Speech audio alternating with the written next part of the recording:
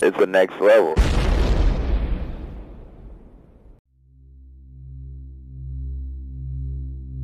Warning. The following podcast may contain spoilers. Listener discretion is advised.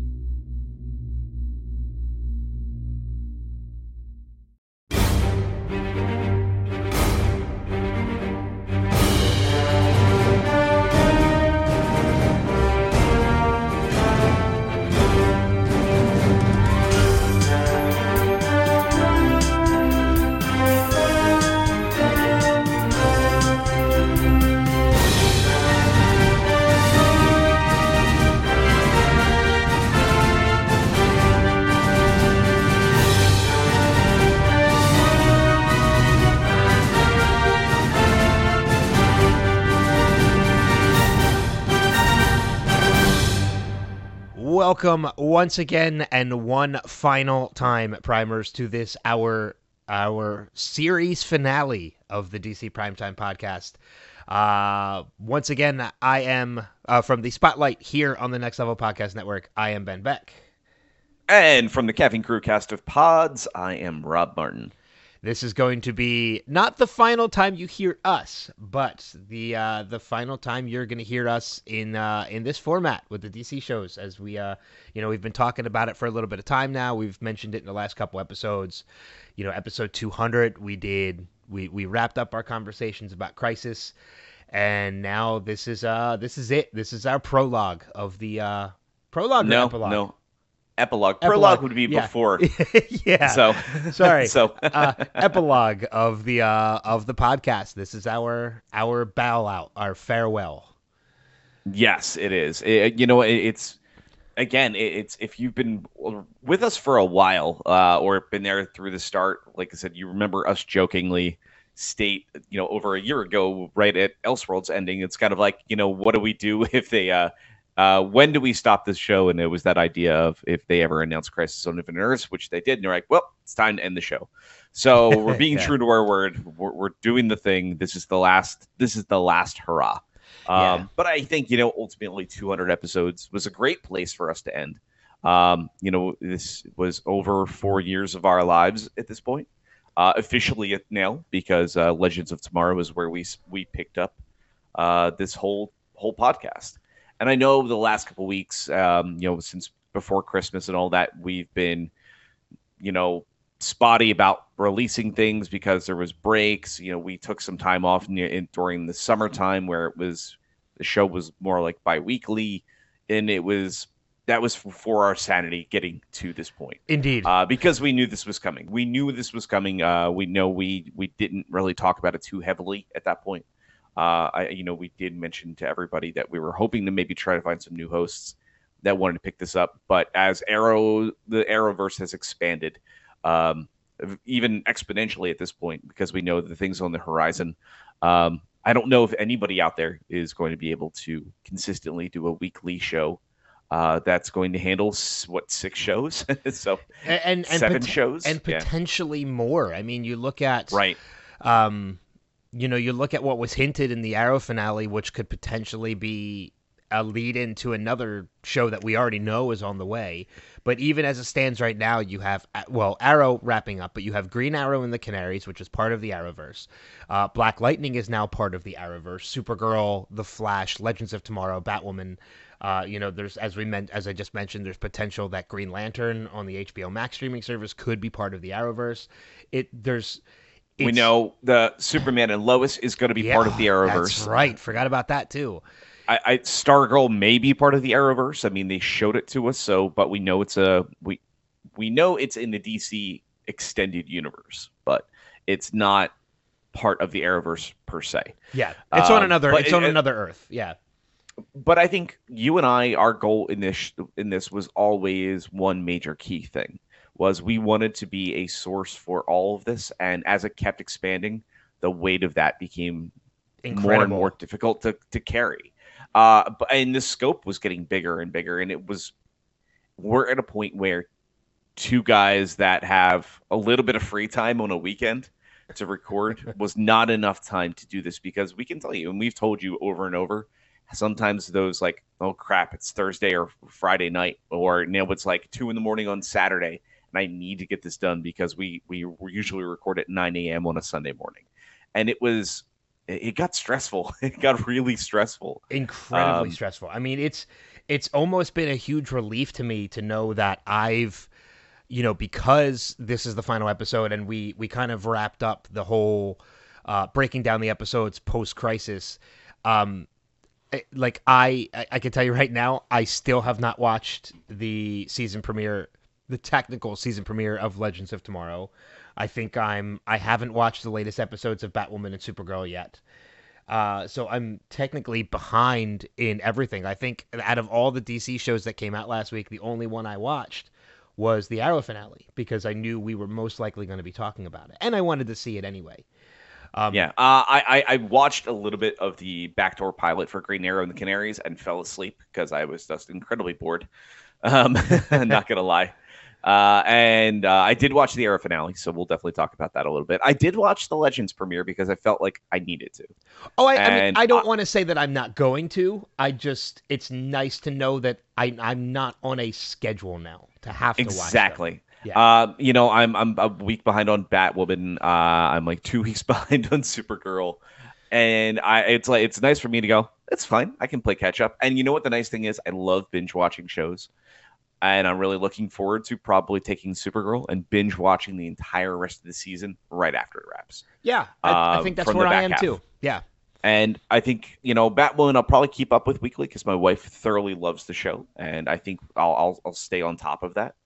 And same with Legends. Legends is another one. And but even The Flash, I might just let it play out and then play catch up. But I will definitely continue to watch everything. And I think it's, again, at my pace, though. I think exactly is the key component. Those are the key words, or like at our own pace. Are right. That's where the comfort comes in. Right, and I know we said this over the last 2 weeks, and I think you still agree. We were definitely feeling like we were more critics than fans by the end, and it was great to have something like Crisis make me feel like a fan again, and geeking out constantly and just being excited about all these little things. And it just made me smile and it made me happy. And I'm like, yeah, this is the great place to end. And then I watched the Arrow finale and I'm like, well, if I'm kind of back in the critic mindset, this is definitely a good call. So, yeah, I mean, and that was the good thing about that too, was, I mean, you and I are a little different on that note with the Arrow finale, is that I was actually able to kind of enjoy it as a fan. For the most part, I did. They did a character dirty, in my opinion, and we'll get into it. Oh, I know exactly what character you're talking about. We'll get into that. They really did a character dirty, and I was really pissed. Does she happen to have the initials LL? Yeah. Okay. Yeah. Hard. It made me furious. You're not alone in that. I mean, we'll get into that deeper too. But I mean, like our friend Anne, from the Arrow group, because we're gonna pay a lot of homage to a lot of people who've been with us along the way, fans. Oh my God, absolutely. Yes, please. First one, Anne Cosetta, who's been part of the Arrow crew and has listened to us for a while. She felt the same way. She was not exactly pleased. She loved the series finale, but wasn't exactly pleased with what they did with that character. So you're not alone in that. I feel the same way, and there are a number of people that feel that way. Do you want to just knock that out now? Yeah, let's do it. You know what? Let's do our final rating for a show.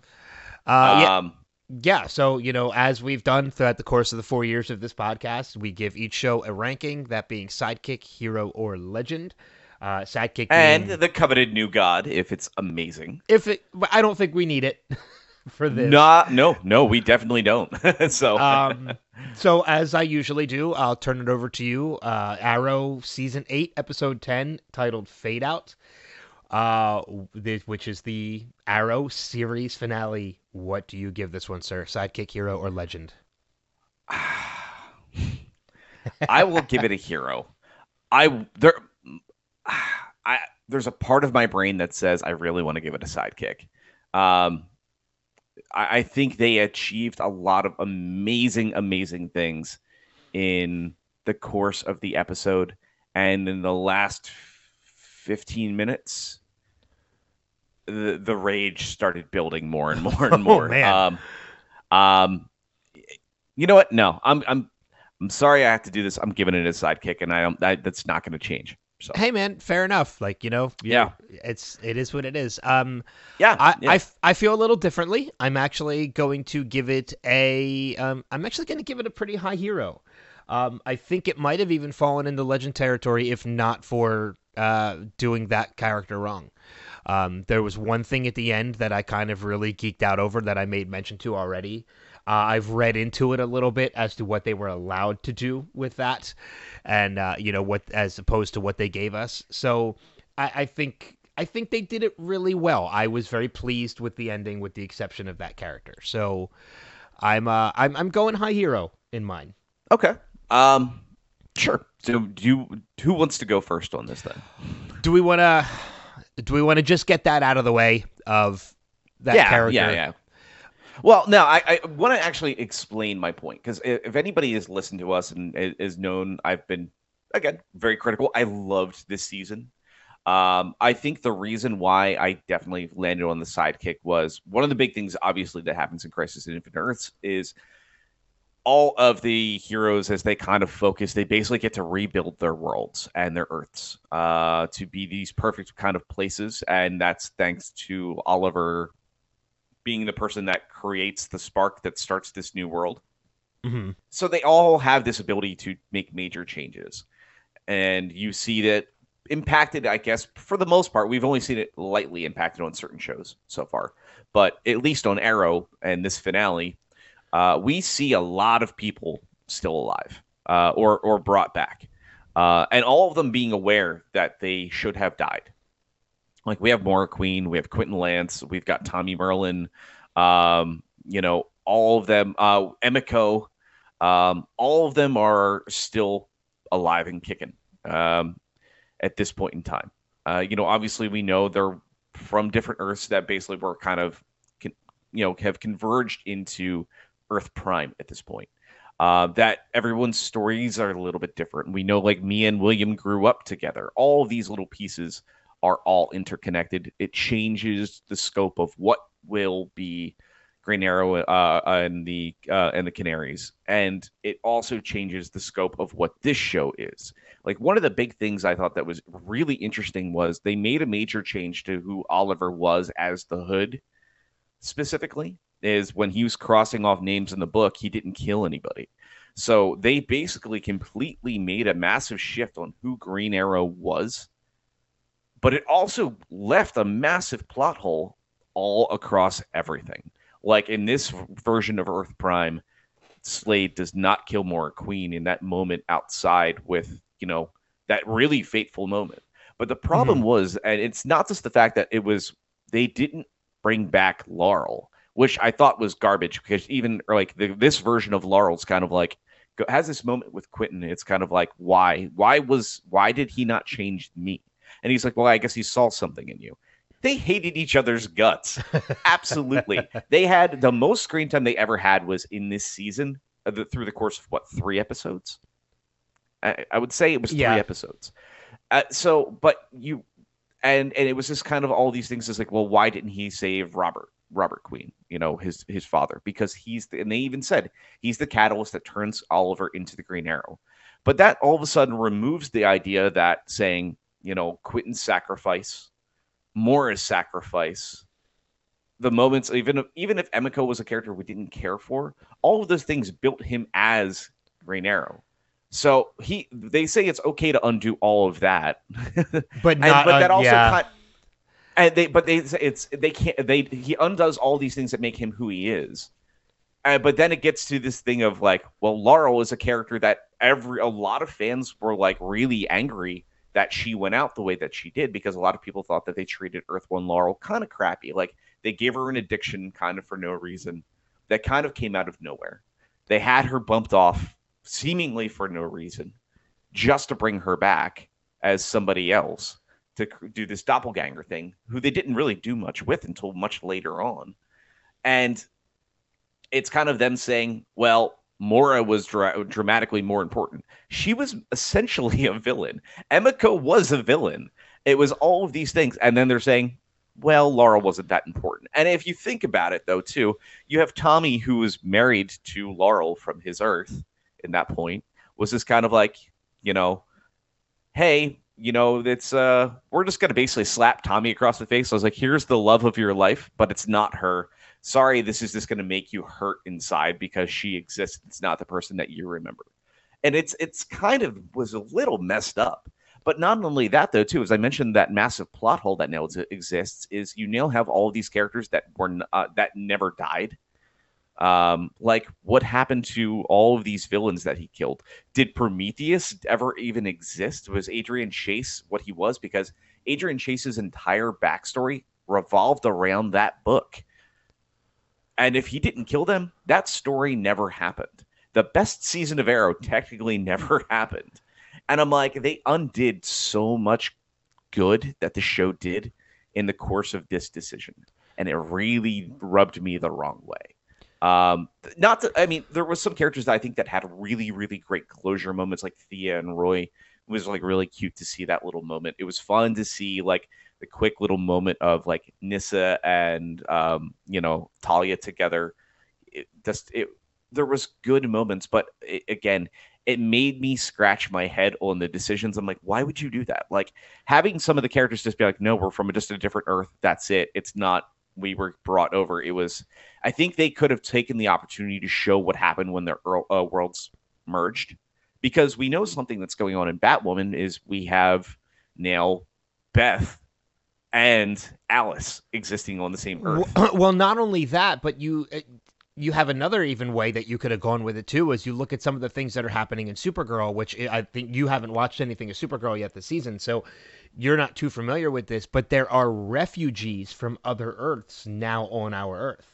Right. In the episode of Supergirl the first episode of Supergirl Post Crisis, there are multiple Brainies because we finally got Megan Rath out of this. There are multiple Brainies because of that. And the witches that helped create Reign that were killed before Crisis are now alive again because they came from they're refugees from their Earth after the Earths combined.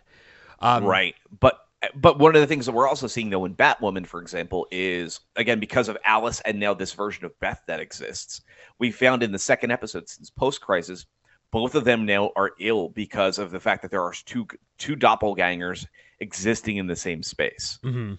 And they're basically both dying because of it, which is a new wrinkle with the idea of doppelgangers existing in this new version of the multiverse. So I think those shows are doing the right things by playing it a little bit differently, where Arrow just treated it as Oliver brought these people back.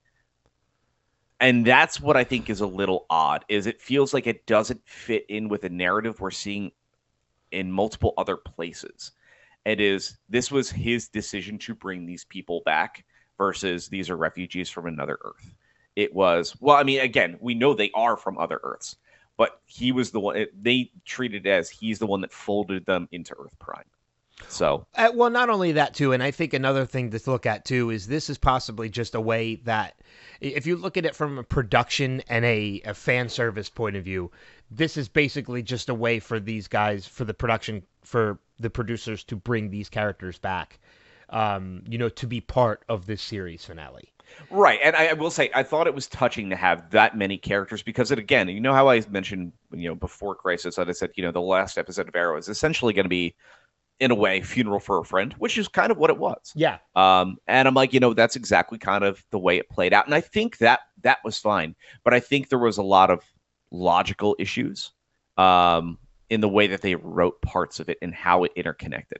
I think that was the problem there. It's not to say that I think we got one of the most gorgeous combat sequences we ever saw in the show in this episode, which was stunning. I really thoroughly loved it.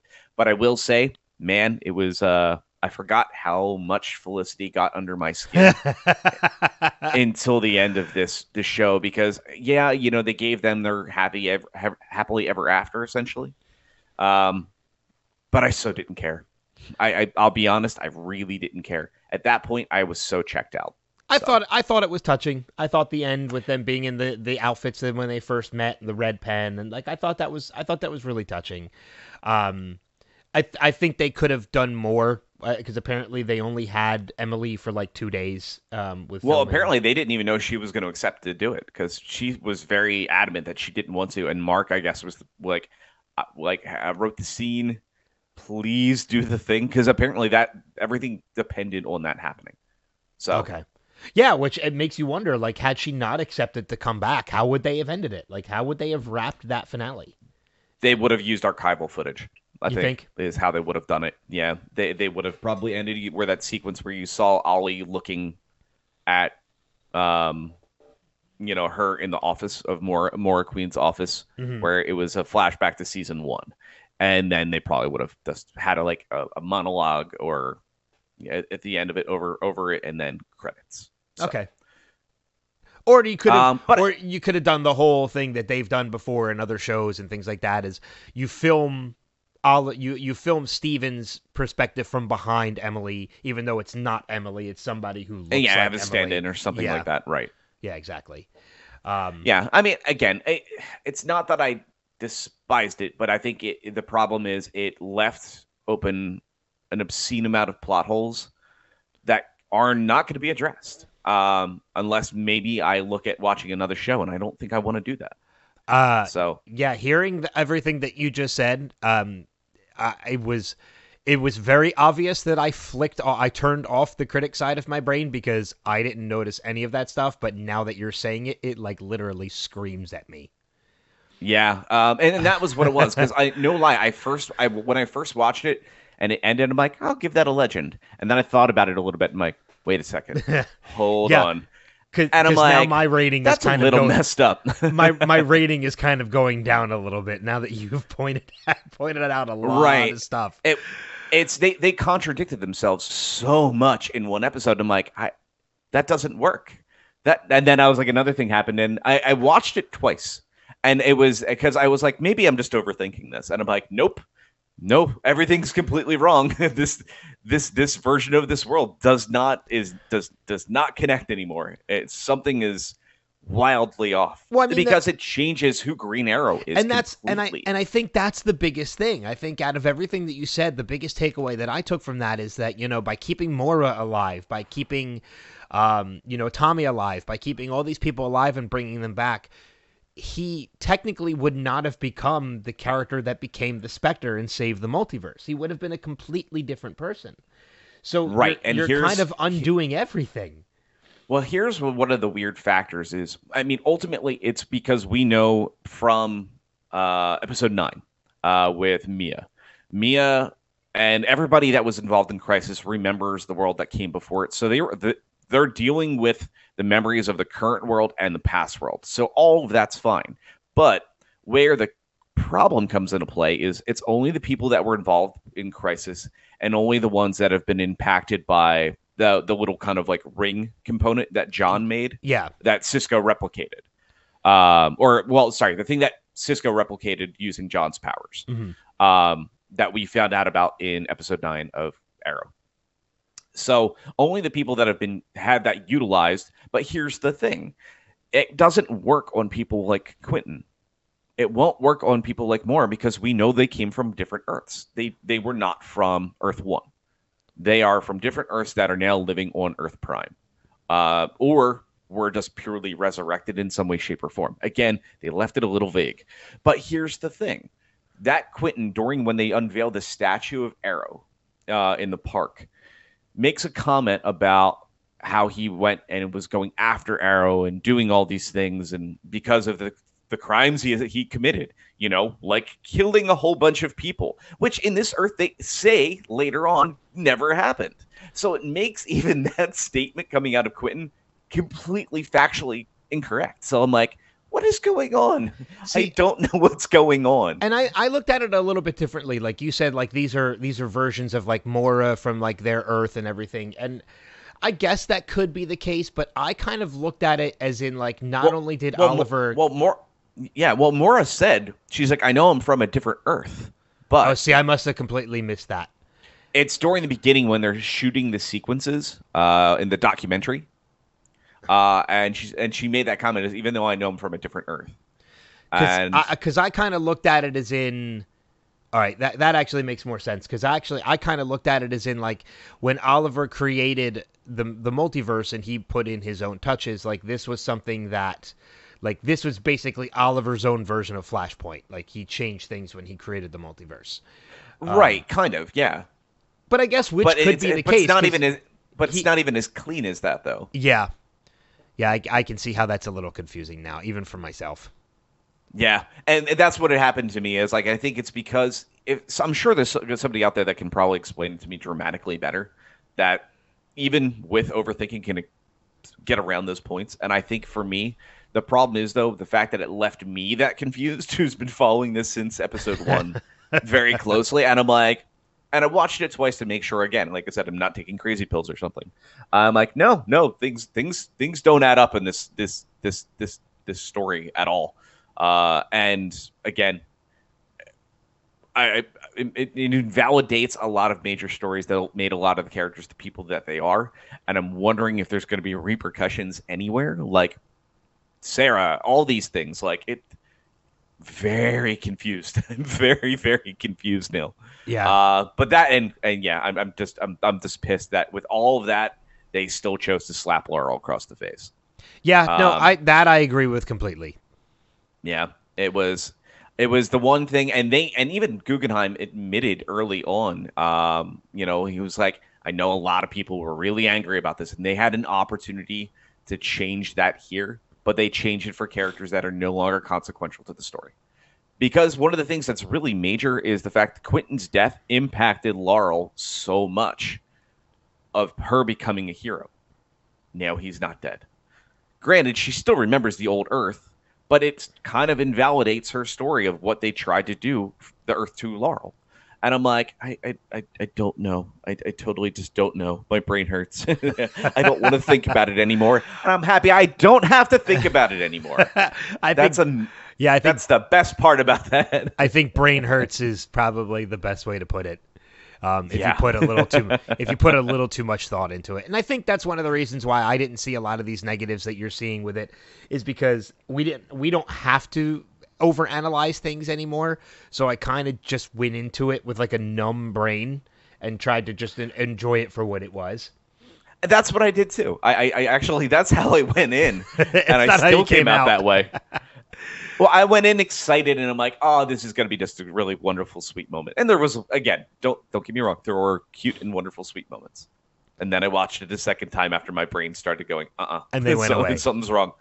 Yeah, What is this dribbling out of my ear? It's my brain. It's like.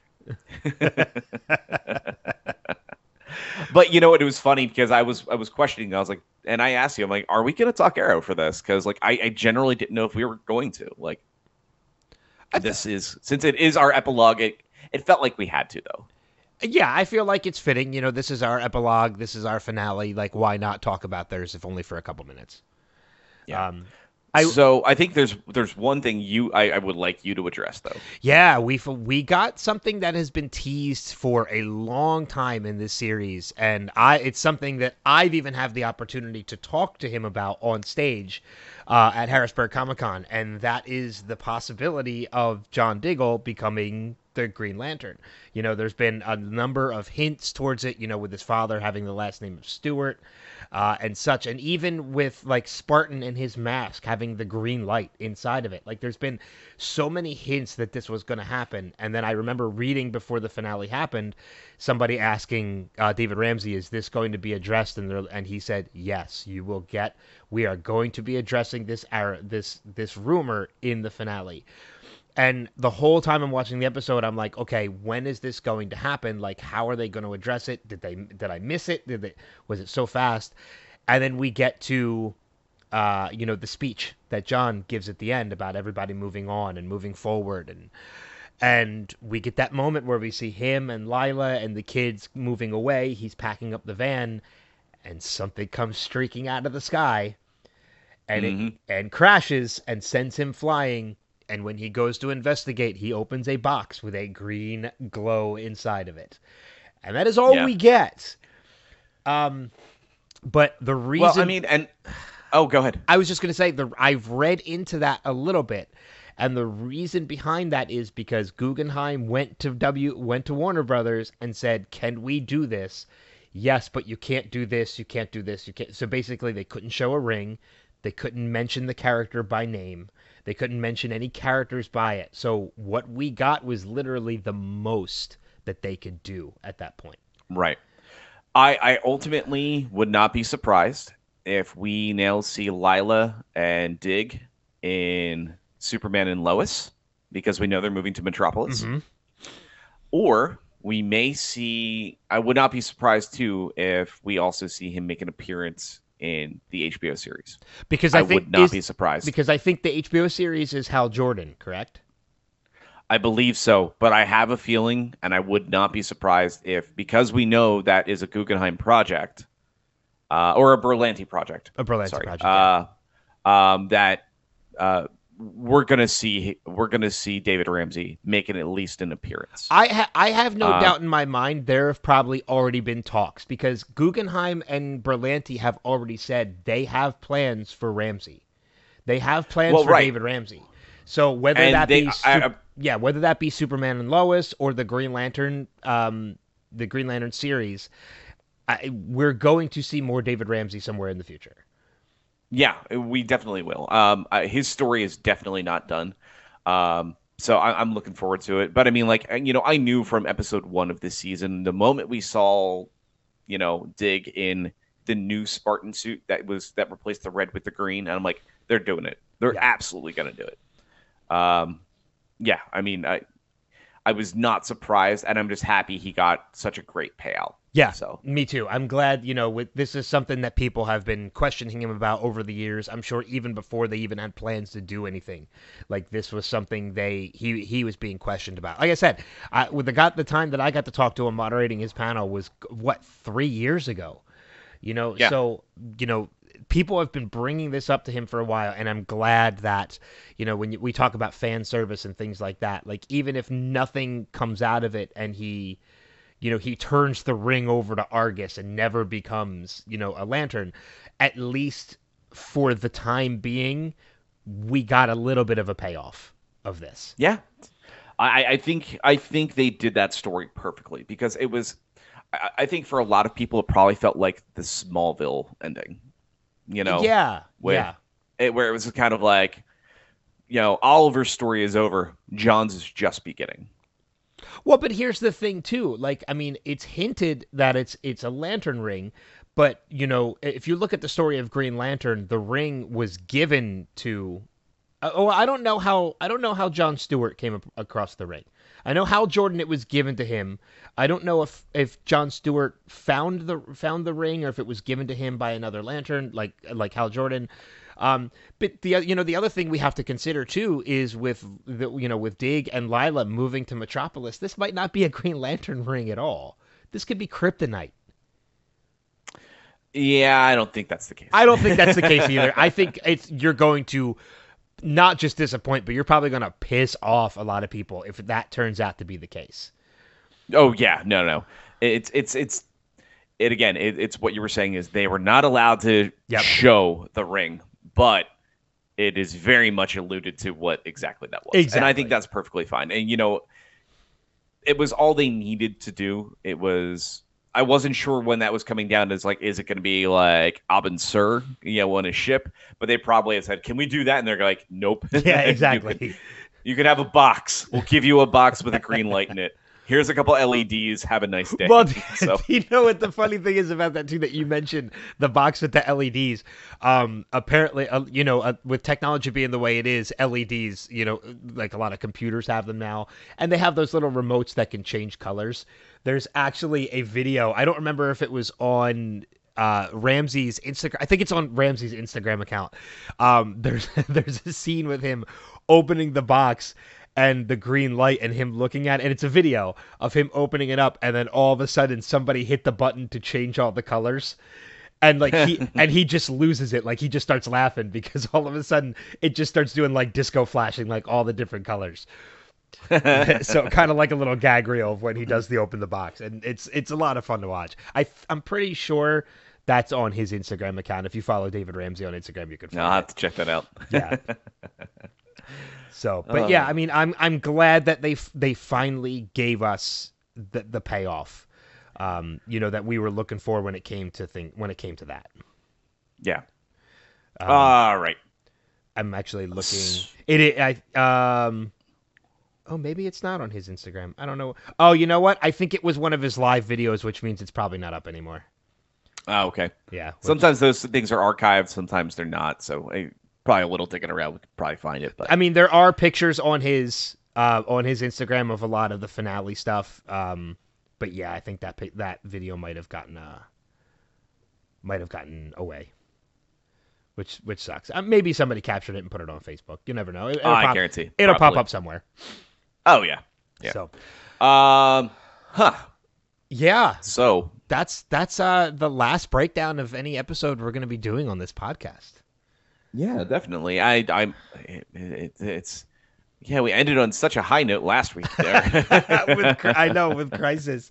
And it's the shows post Crisis have been off to, with the exception of this one, have been off to a great start. Supergirl, was off to a great start. I haven't watched Legends yet, but I know you have.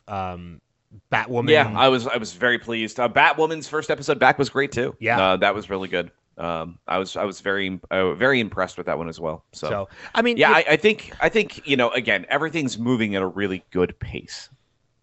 And I think we talked about this before. This was something I think these shows kind of needed. I think they kind of had to hit like a reset button, and continue on and kind of refresh the stories. Like in many ways, this was, and I actually heard Catherine McNamara mention this on Michael Rosenbaum's podcast too. She referred to it as the same way.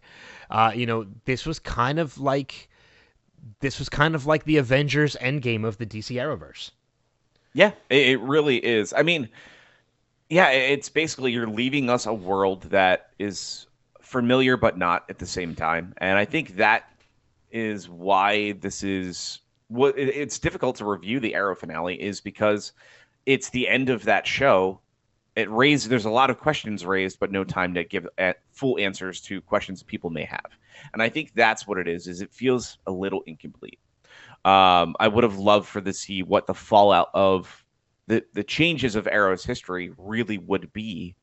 And I'm sure, again, they'll explore a lot of that. I mean, I'm sure we'll see past villains that were once dead make appearances in places like Green Arrow and the Canaries. I'm fairly confident that's what's going to happen because that helps give them fodder for bad guys a little bit. So, but I'm curious to see how some of those pieces play out in other places like The Flash, in Legends of Tomorrow, Batwoman, so on and so forth, and how that's going to have lasting consequences and watch it reverberate across Earth Prime in the near future. So yeah, it'll be cool to see. It'll be very cool to see. I did think of one thing about Crisis that I was a little disappointed in. Okay. And I'll just make quick mention of that too, and it kind of goes back to the season finale of The Flash last year, in the confrontation between Barry and Eobard, Flash and Reverse Flash. Reverse Flash says to him, "I'll see you in the next Crisis." Yeah, and it never came to play. You know what though? There's always something else right around the corner. So True. I'm curious to see what it could be. We got we got that blow up of the report to like the newspaper article, and all that was different as well. So anything can happen. Anything can happen. So I'm really excited to see again what other changes may have happened because of all these things. Are there going to be characters? Because Flash doesn't come back until this week. We have no idea until Tuesday night what some of the changes in the world of the Flash exist. Anything could be true at this point. Yeah. But I mean, like we said, we're going to continue watching the shows, but it's just nice now that we get to do it at our own pace and we can kind of turn that critics switch off. Well, we can try to turn that. It'll take some time. It'll definitely take some time. Yeah, exactly. So, but I mean, I know there's going to be a lot of exciting things. Obviously, you have the seasons continuing, on The Flash. I know something I'm really excited to watch is watching Ralph and Sue finally meet, which we know that's coming up. in just a couple weeks. So that'll be amazing to finally get to see that play off. And I'm just really excited to see certain other things. I mean, Black's coming back. I love Katie Sackhoff whenever time she's on the show. So it'll be a blast to see that coming to fruition. And I'm really excited on Legends to see how they handle Nora and Ray's exit. So because we know that's, I think, 5 episodes in, because Legends was actually shot before Crisis. So all of Legends was shot already. They're not in the middle of filming anything nor do they need to film anything. The entire season is complete. So. Oh wow, I didn't know that. Mm-hmm. I didn't know they finished the season before Crisis. They shot everything even before Crisis happened. The reason that they did that was it was easier for them to be able to get the people involved that needed to be there for Crisis and work with people's schedules. So that's why they shot it the way they did. Okay. So, all right. Mm-hmm. I'm going to make a call. Okay. We have a special guest in this episode of the podcast for a finale, somebody who we've talked to for a while, and that's John Wesley Shipp. He is somebody who's been on the podcast a number of times. He's been a great part of this journey along the way, and we did get to speak to him one more time in between parts 1 through 3 and 4 and 5 of Crisis. Actually, I think we talked to him the night Crisis was coming back. Yeah, we did. We talked to him. Yeah, we talked to him. I think it was like 6:00 Eastern time that night. So it was only like 2 hours before Crisis began. So, so obviously some of the information there is us trying to dance around asking questions without getting him in trouble. So yeah, exactly. I think this is a good point that we can kind of throw that in. Yeah, let's do it. So we don't usually take breaks, but what we're going to do, we're going to take a short break, and then when we come back, we're going to have our conversation with John Wesley Shipp from right before Crisis returns.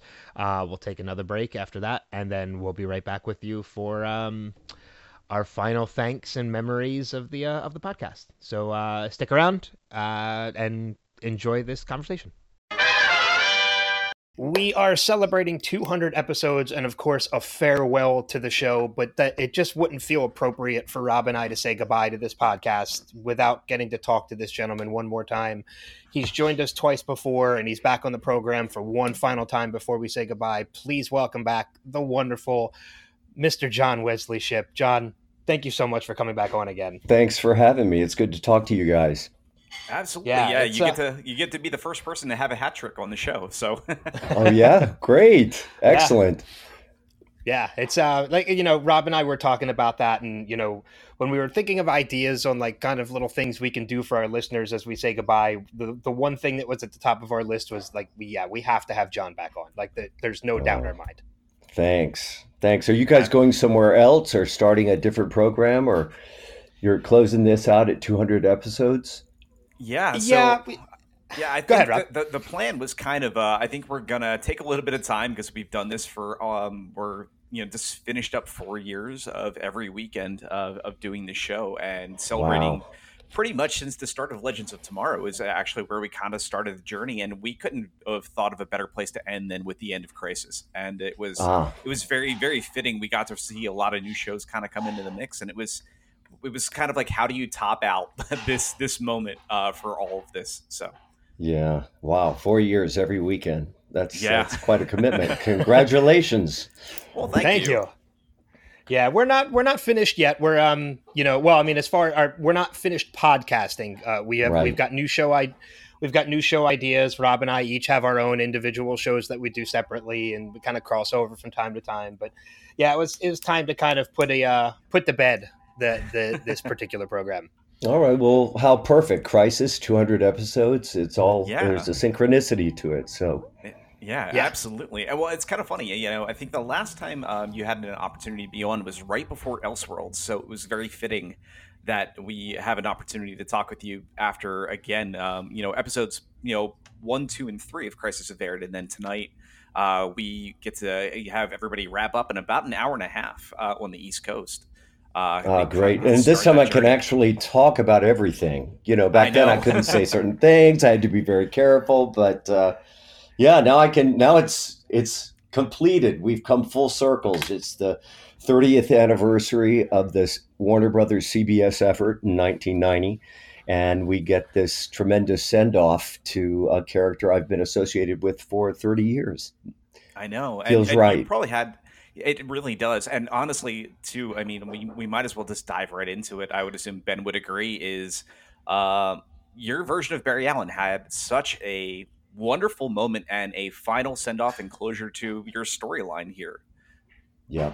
Yeah. You mean the in the Flash episode of Crisis? Right there Yeah, at the correct. end, at the penultimate moment of sacrifice. I didn't know that was going to be in there. That's something that they came up with in post, and then Jeff Garrett told me when I was on my way to looping. He said, "Oh, by the way, we have a little surprise for you." Now, I'm not going to tell you what it is, but we have a little surprise for you. So I'm going in there, and up Flash is, well, first I hear Amanda's voice. I see Amanda and I hear my voice. And then it cuts to me, and then young me, and then it cuts back to Amanda and saying, "I have faith in you. I have faith in you too." And I got to tell you, my knees about buckled because it was not I didn't expect it, and that's what gave it the emotional resonance that it needed. There was one review that said everything I could have hoped for, and they had said the way all the pieces fell into place, the way I played it, the way the writers wrote it, the way the director directed it. I was always hovering in the background in a shot of Grant, and then when I come and steal his speed, the clip that they found so that we end on faith, basically. It said it turned what could have been a harrowing moment into a triumphant one. So that's that. I feel very proud of that achievement, that all of us working together. It doesn't always fall into place. Sometimes you could do great work and it doesn't quite, but when the magic happens, when the editing and the writing and the directing and everybody's performance all click in, it reminds me why I do what I do and why we love this business. Yeah, it's funny. Well, it's not funny. It was a rather great send off for the character, and as somebody, I've mentioned this to you before in past times that we've talked to you. As somebody who grew up with that version of the Flash, that was, I think, there were so many great moments throughout parts 1, 2, and 3 of Crisis, that particular moment where your character of your version of Barry Allen makes that sacrifice so that Grant's version can survive, and then you throw in that clip with Barry and Tina from the 90s series. I think that scene probably hit me harder in a way that I've watched Crisis parts 1, 2, and 3 a number of times already, and the first time I watched it, I got a little emotional at it. The second time I watched it, knowing that it was coming and knowing the impact of it, I actually got choked up, with that, because again, that was a character that I grew up with. Even if the show only ran for one season, it was a character that resonated in my childhood. So much so to the point where, and I'm sure, Rob, you can attest to this, when we broke down episodes 1, 2, and 3, ordinarily when we record our podcast where, we do it remotely, but we happened to do that episode face to face. We were in the same room, and I got choked up just recapping and talking about that. It's amazing to me. It's a show we had one good season of on CBS 30 years ago. And of course, there wasn't another live action Flash for 24 years, so we were certainly aided by that. But the fact that the loyalty of the fan base throughout the years has been something that has taken me quite by surprise, especially the reaction to my return in the new version, first as Henry Allen and then as Jay Garrick, and then circling back to Flash 90. It's something, I think they were so clever about the way they wrote that. They didn't sentimentalize it. Something had to happen. Flash 90 stepped up. It was his sacrifice, his world, his wife. Everything is gone. He knows a new trick. He goes over, and I'm so glad I had that moment with Cress Williams. Yeah. To sort of being a senior member, going over and welcoming him into the Arrowverse, that was an important moment for me, which I told him. But there was nothing sentimental about the writing. It was, this is what's going to happen. You got to open the breach, keep riding the lightning, son. and I threw in a wink to keep it light, and then I go in and I start running. What brought the emotion was this genius idea that they had to go back and find that clip, because they said there were a couple of ideas. One was a montage, which I think would not have had the resonance. It would be something you might expect to happen and see coming.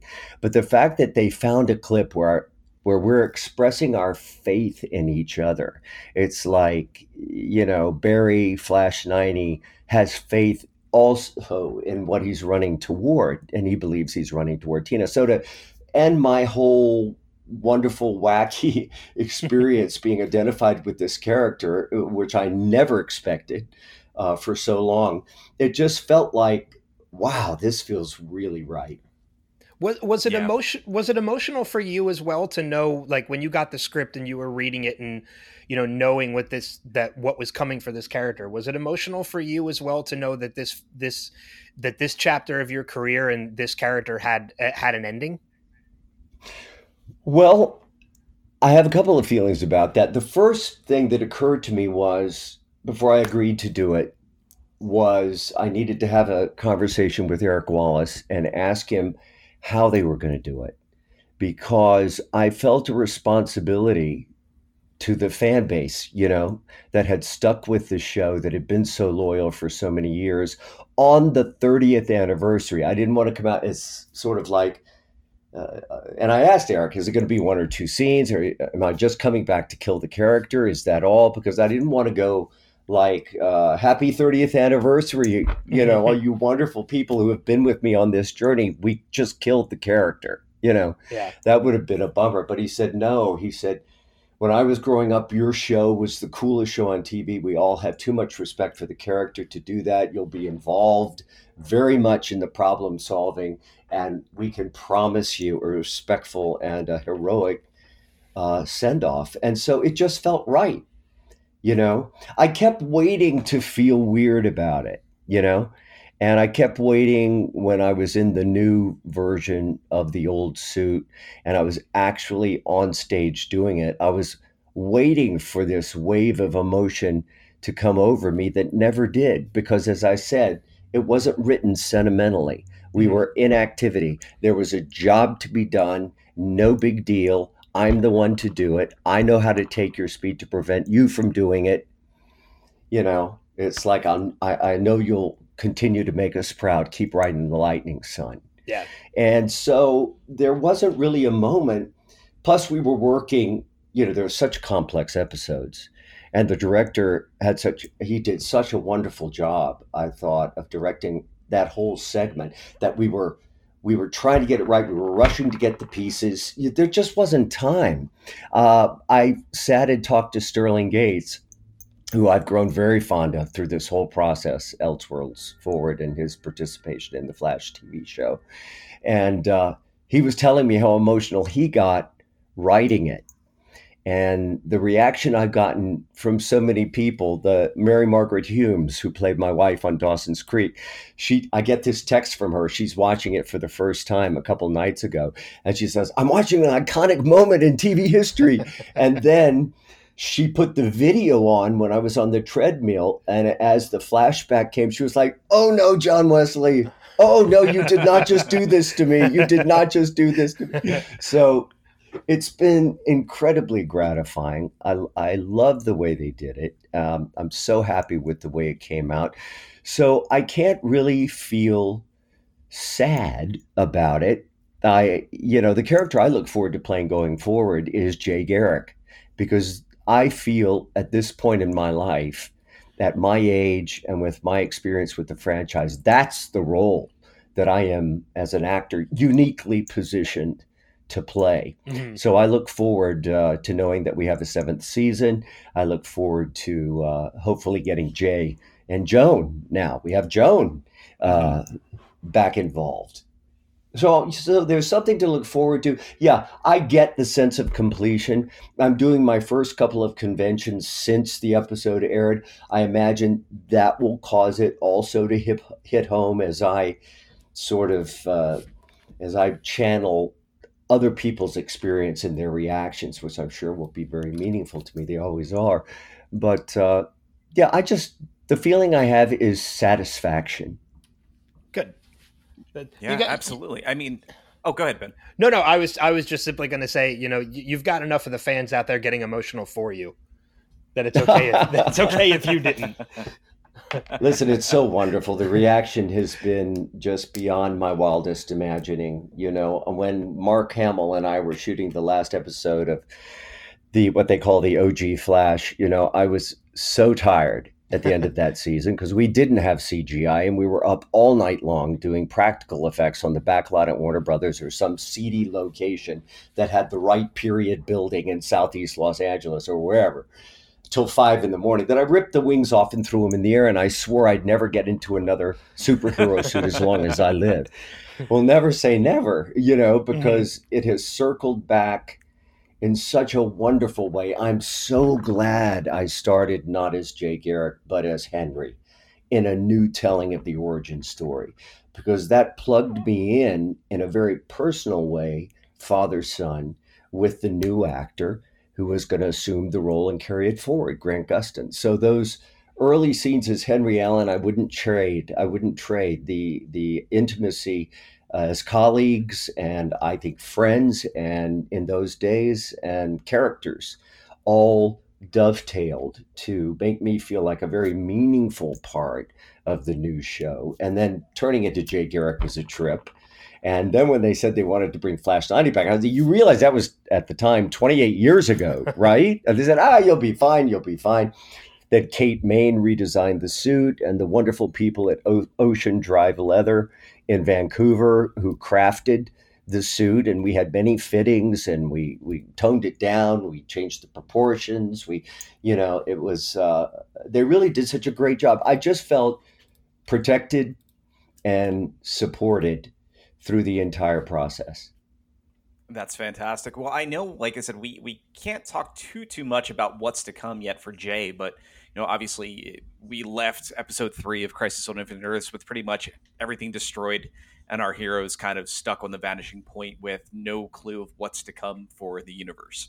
But right. I know Ben and I are really hoping that Jay will be returning when all of this wraps up. But it was great to see you early on in this season with watching Grant go through being on Earth 3 with Jay again, and seeing Michelle back in the mix with you was such a great moment. And I'm sure that had to be great to kind of start the new chapter, the next chapter for Jay's character. Yeah, I loved that episode. I'm very concerned for him and his depleting speed, but I'm very hopeful that they turn Joan Garrick into a neurophysicist who is helping him with his depleting speed. And I'm hoping that she will prove successful in her efforts. But we'll see. Keep those cards and letters coming, guys. You want more Jay Garrick, I'd say let him know it. But that's a character I would love to play going forward. Yeah, I'm sure we'll see more of Jay. At least we're all hopeful that we're going to see more of Jay. I know we're running short on time. But before we're really not. We're really not. Okay. I mean, because again, if there's something else you want to cover, let's keep talking. I know, Rob, you had something that you wanted to bring up pertaining to Elseworlds. Oh, sure. Actually, because since when we last talked, I think it was just you and Ben, but again, that was just right after we saw the first images of you dressed as 90s Flash yet again. But we didn't know what was to come. So at that point, when you were cast to come back as Barry Allen for Elseworlds, did you know that Crisis on Infinite Earths was already on the horizon at this point in time before you started that project or went through that? Or was it not until everything was wrapped up that you knew that there was a potential of this character having an importance now again? Well, I figured they wouldn't go to the trouble. They're always playing the long game, right? And I figured they wouldn't go to the trouble of building a new suit and introducing that character if they didn't have a reason. And at the end of, I think was the Supergirl episode, the last episode, whatever the last episode of Elseworlds was, when they flashed up Crisis of Infinite Earths coming next fall, and even though we all kind of figured that was what was going to happen, everybody, the chill goes down the spine and everybody gasps. And then when I found out that of course, they wanted me to come back as Jay Garrick, but they wanted me to come back as Flash 90 for Crisis, I figured that's why they brought my Flash into the CW canon, that they were thinking forward.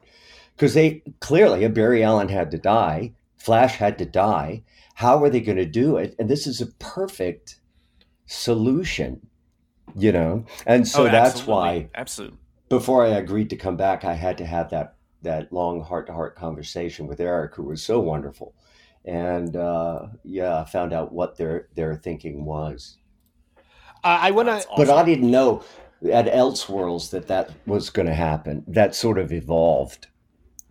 Okay, yeah, because that was, I know, like you said, when we get that card at the end, next year Crisis, or next fall Crisis on Infinite Earths, and that gasp that everybody had. I think that not only did Rob and I get that gasp, but that was also kind of the moment where we started to analyze this program, because when we talk about this program coming to an end at 200 and ending at Crisis, it actually had initially started as a joke. There was rumors. There was rumors a couple of years ago that if they ever did Crisis on Infinite Earths, we should just wrap the podcast, because where do you go from there? And then it wraps up, and then we saw that and we're like, well, I guess we're ending the show. But it's been a fun journey along the way, and if you don't mind, I kind of want to take a moment to kind of break away from the DC stuff for a minute. Last time I spoke with you, you had just done a reading of Hank and Jim Build a Plane. And yes, since then, and I know you were really hopeful that somebody was gonna pick it up and somebody was gonna produce the show. Has there been any kind of momentum towards that, or any kind of news when it comes to that? Yes, there has. Bruce Robert Harris and Jack Batman of Sunny Spot Celebrations. They are multiple Tony Award winning producers for Scottsboro Boys and a bunch of other things. They also had King Kong. They were producers of King Kong. They've just so many projects. You walk into their office and there are Tony Awards lining the walls. So they're the real deal over there on Broadway. Mm-hmm. And sent them the script. I've known Bruce for years, and I've never sent him a project before. But I felt so sure about this, and they read it and loved it and optioned it. And then, interestingly enough, just before I went up to shoot Crisis, in fact, I couldn't show up for the first couple of days of the shooting of Crisis because we did a workshop at Le Petit Theater in New Orleans. Was that October? I was shooting a Hallmark movie and mystery and Crisis and workshopping Hank and Jim Build a Plane in New Orleans all at the same time. So I'm a little fuzzy on the timeline. But yeah, we did this workshop and then a very heavily staged reading to get feedback so the playwright could hear it, so he could tinker with things. Now, I think the next thing will be to get a full production out of town, which will probably, every theater plans their seasons a year in advance. Mm-hmm. So we're talking about now next fall, hoping to get a full production out of town, to do some final finishings, to raise some money. And then the producers are very clear that they want to bring it either off Broadway or to a small Broadway house to bring this play, because they firmly believe it has legs. I believe it has legs. It's an amazing piece of theater about two men that we think we know everything about. Yeah. But we really don't. Yeah, last time we spoke about it, you were really passionate about it. So congratulations on the fact that it got optioned and, that it's moving forward. That's great news.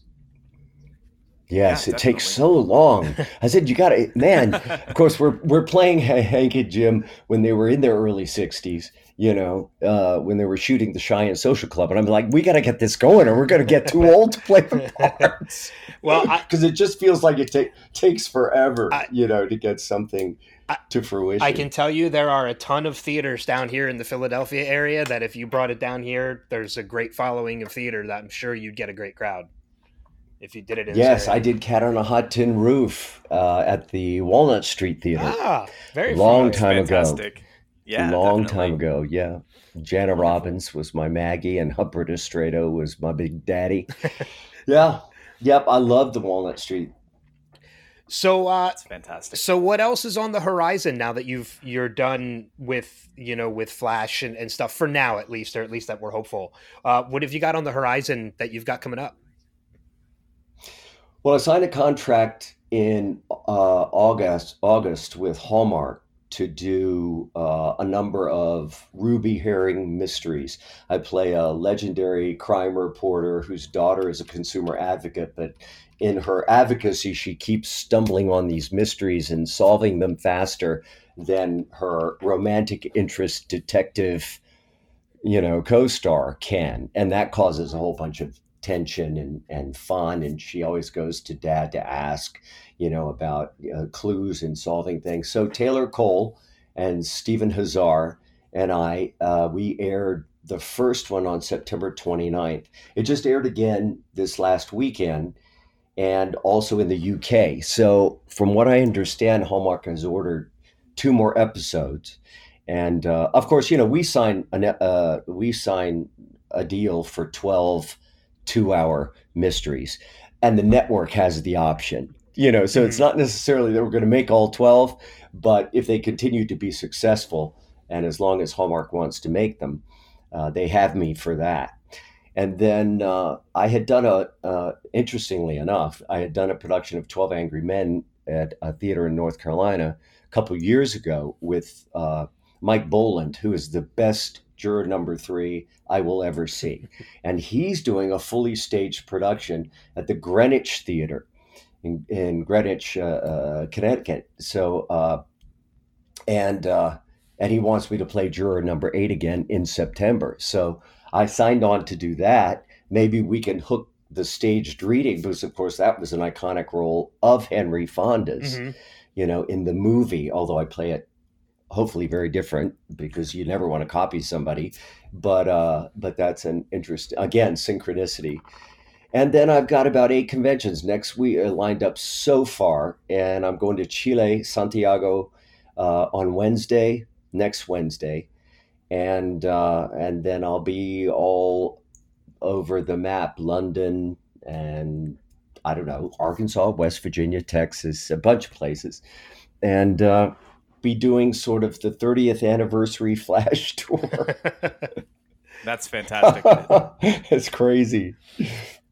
Well, that's wonderful. It sounds like you've got a lot of great things on the horizon, and congratulations with all that. And we're really hoping that everything works out too with coming up to Broadway, because I know Ben and I would come up and see you in a heartbeat. So that'd be so much fun. Yeah, it'd be that would be wonderful. And I have to say to any of the listeners, all of the listeners listening to, if you see a convention out there that John's coming to, just go and visit him. I know, John, you and we've had you on the program a number of times, but I had the opportunity to actually meet you and talk to you here in Philly at Great Philadelphia Comic-Con last year. I got to meet you in person, and you were so nice and so welcoming to anybody who came up to you. So, any of our listeners that are listening, if you get the opportunity to meet John, don't pass it up. You won't regret it. So, yeah, it's an amazing experience. It is what you make it. And, if certainly the audience members come in with open hearts, and when when we open our hearts to what we're receiving, which is so much kindness and so much affirmation, and people who are more knowledgeable about the comics than I am, I learn as much from them as they learn from me, and bringing me these amazing stories of what they were going through at a certain point in their life when they hooked into these characters, and situations about their family. They're very rich, rewarding, exhausting sort of celebrations. So yeah, I look forward to it. Fantastic. Where can people follow you on social media? They can follow me on Instagram.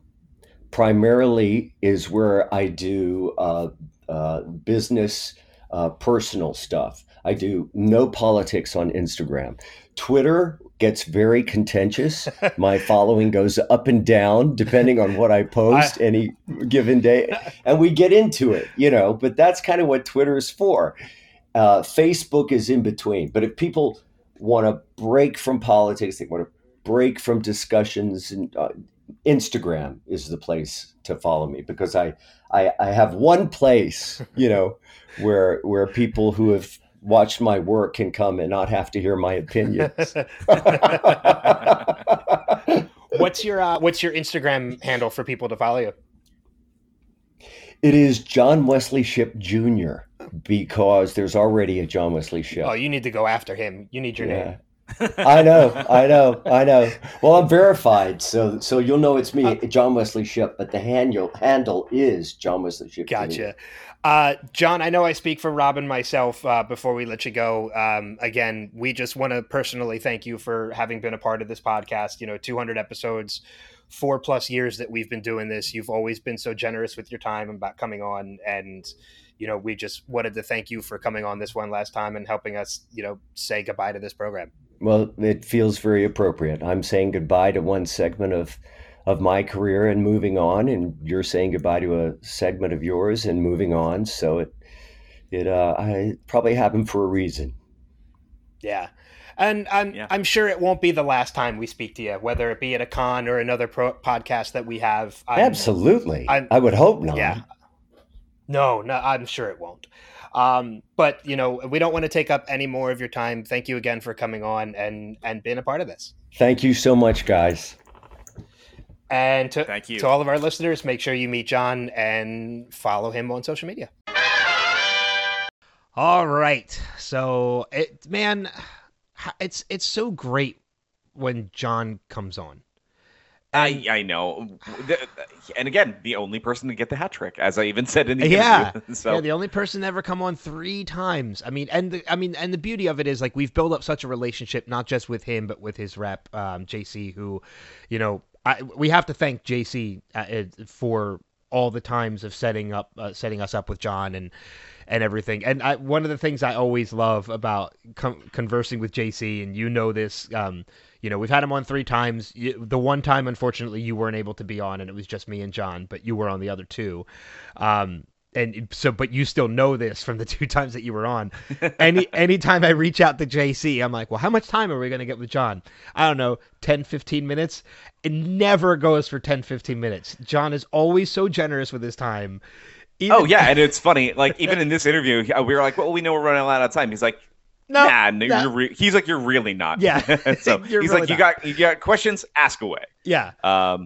He's always so gracious with things, and he's been so wonderfully kind to be with us through all of the story between episode 100, again, midway through that, and then at our 200th. So it was really kind of wonderful to be able to share with somebody that essentially really kind of kickstarted the DC TV universe in the modern era, at least, or that re-spark of that energy that brought us Smallville shortly after and things like that. So it was cool. Yeah, he talks a little bit about it in this conversation, and he's talked about it in past ones too. Like, he's so blown away by the fact that he's part of a show that ran for 1 season, and it's almost 20 years later, and he now finally got that final chapter of that character. Well, no, 30 years. Oh yeah, 30 years. That's right, because 90s. Yeah. God, 2020. Good God.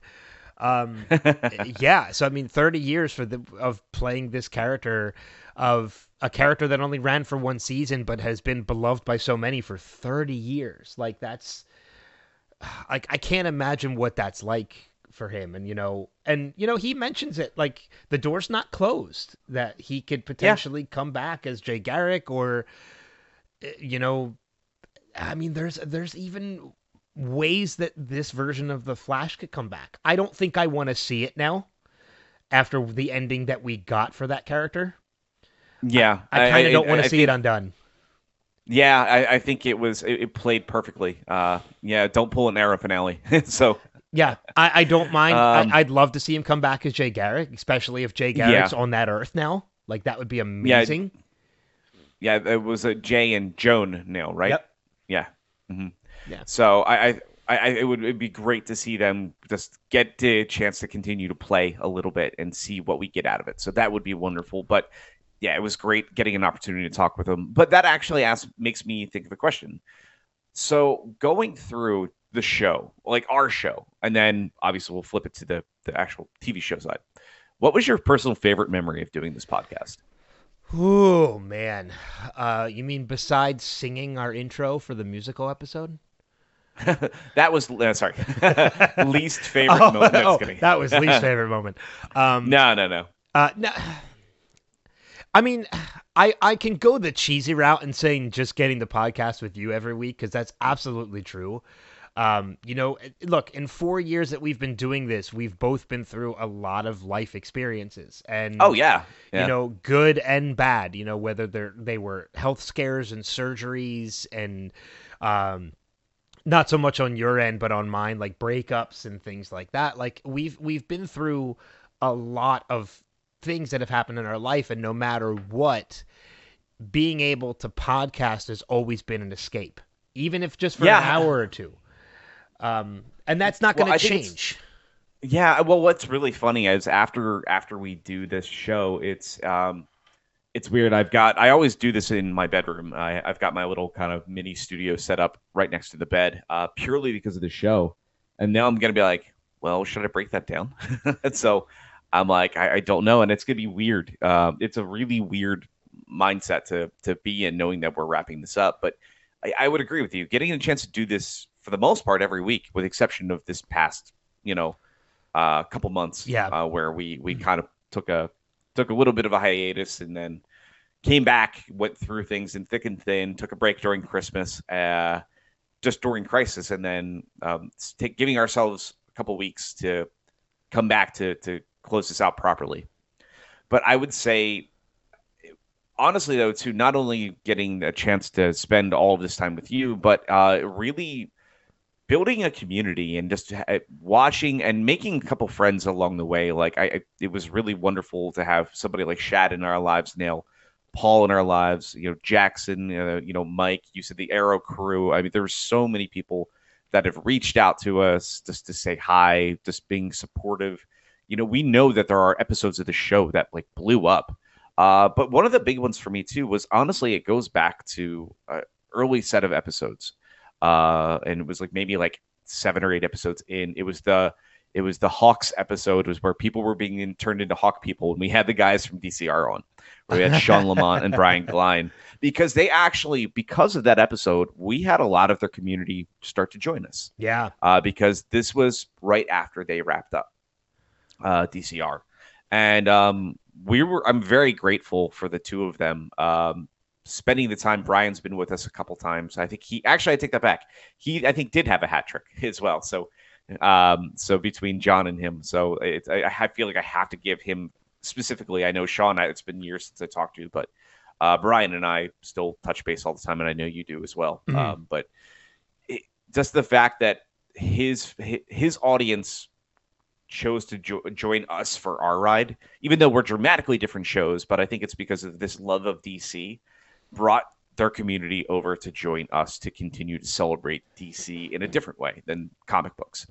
And, it was really just a joy to watch this community continuously stay with us. And, with those little moments of you and I in a movie theater, I'm like, how were the numbers this month? And you're like, dude, they were amazing. Little things like that. But you and I don't usually even ask ourselves that question, because we're always done this for you and I to have a moment to geek out, I think, a little bit. And then there was a part of it that it did transition into, we're doing this for the community, not for us. I think if we were doing it just for us, we would have stopped the podcast about a year or two ago. Yeah. Just because time gets difficult. But I felt like we wanted to continue this, like probably the last 2 years, doing this purely for the community. And I'm really happy that we have the opportunity to continue it as long as we did. And we really hope you enjoyed that side of this. So. Well, not only that too, but I mean, when it comes to the community, obviously we owe all of the community a huge thanks too, and we're going to get to a lot of thank yous in this second part of the podcast. But we're still going to continue to be a part of that community in at least some way through the Facebook page and things like that. We haven't been posting a lot to the Facebook page recently, quite honestly, because there hasn't been a lot to post about. I mean, it's a lot of reviews and rumors, and we kind of try and stay away from that because rumors constantly change. Until anything is ever like officially announced, we don't ever really post it. So again, there hasn't been a lot posted to the Facebook page, so we don't want anybody out there to think, when we've mentioned before, like we're going to keep the Facebook page going, but hey, they haven't posted anything in a while. I wonder if they really are. We really are. It's just there really hasn't been much to post about. Post-crisis, because everything is kind of, all the news that we were leading up to, it's kind of past already at this point. Yeah, definitely. There's going to be moments where news is going to be rampant, like, when we're approaching like San Diego Comic-Con and things like that. So still, stay a part of the Facebook page. We're still going to continue to post things on there. Probably more so me than you, because I know you don't really go on Facebook as much as you used to. No, I really haven't. And honestly, one of the only reasons I still have a Facebook page is because of this podcast. And I think one other one, but I do use it for some other things like scheduling and stuff like that. So I will probably take a little bit of a hiatus from the page, and you'll keep it going. Yeah. But I'll definitely be back to it. And then one thing I want to say too, because I think you and I both agree, once this episode's done, don't remove this podcast from your RSS feed if you're a subscriber. Because, if like The Flash has a kick-ass end of the season and Ben and I keep on it and we're like, man, we should let's do a random annual or something like that. Yeah. It's not to say that may not happen. It's very possible we could do that. Well, Go ahead. I was just going to say, not only that, but, when we talked to John, I don't know if this was in the interview or not, but when we talked to John, we were like, hey, we hope to still be able to have reasons to talk to you down the road. And he was like, yeah, he's like, anytime. Who knows? Maybe John is going to have some big project announced that he wants to talk about. And, right. That's the case. And not only that, but like, I still have the showcast spot. I still have the spotlight that goes. So right. if I happen to get any DC characters on the spotlight, hell, I'm going to share them to the DC, stream. You'll cross post them. And if you want, you and I can do a little intro or something like that together and say, here you guys go. Just a little taste of other things happening on the network, things like that. So I still moderate at conventions and things like that. And in the past we've posted audio of panels that I've done before, and I have a convention of my own that I'm in the process of producing, and there's going to be panels there. So you may hear that kind of audio pop up on the stream. So yeah, I agree. Do not unsubscribe to this feed. You're going to see more things pop up in the future. Yeah, and again, Superman and Lois could change things for us. We could be like, maybe it's time to come back. So I just want to say is, while this is goodbye, it's more of a goodbye for now. And I think that's the safer way to put it, because I can't tell you what the future may hold. Purely just the fact that you and I know we love podcasting, and you and I might get 6 months down the road and like, I really miss doing something together on Sunday, and we need to do something to fix that. Then it might mean having to resurrect something. Yeah, I know we have other podcasts in the works and stuff like that, but because we do things that are adjacent to DC, it's not to say that we may not have, like, our new podcast may have some content that's DC related that we want to post here or things like that. It's not saying we're going to bring this back in the same format down the road. If we did ever bring the show back for any reason, it's probably going to be dramatically modified than what it is. But I mean, for now, though, we know that this is the end for now. Yeah, so. I agree with that completely.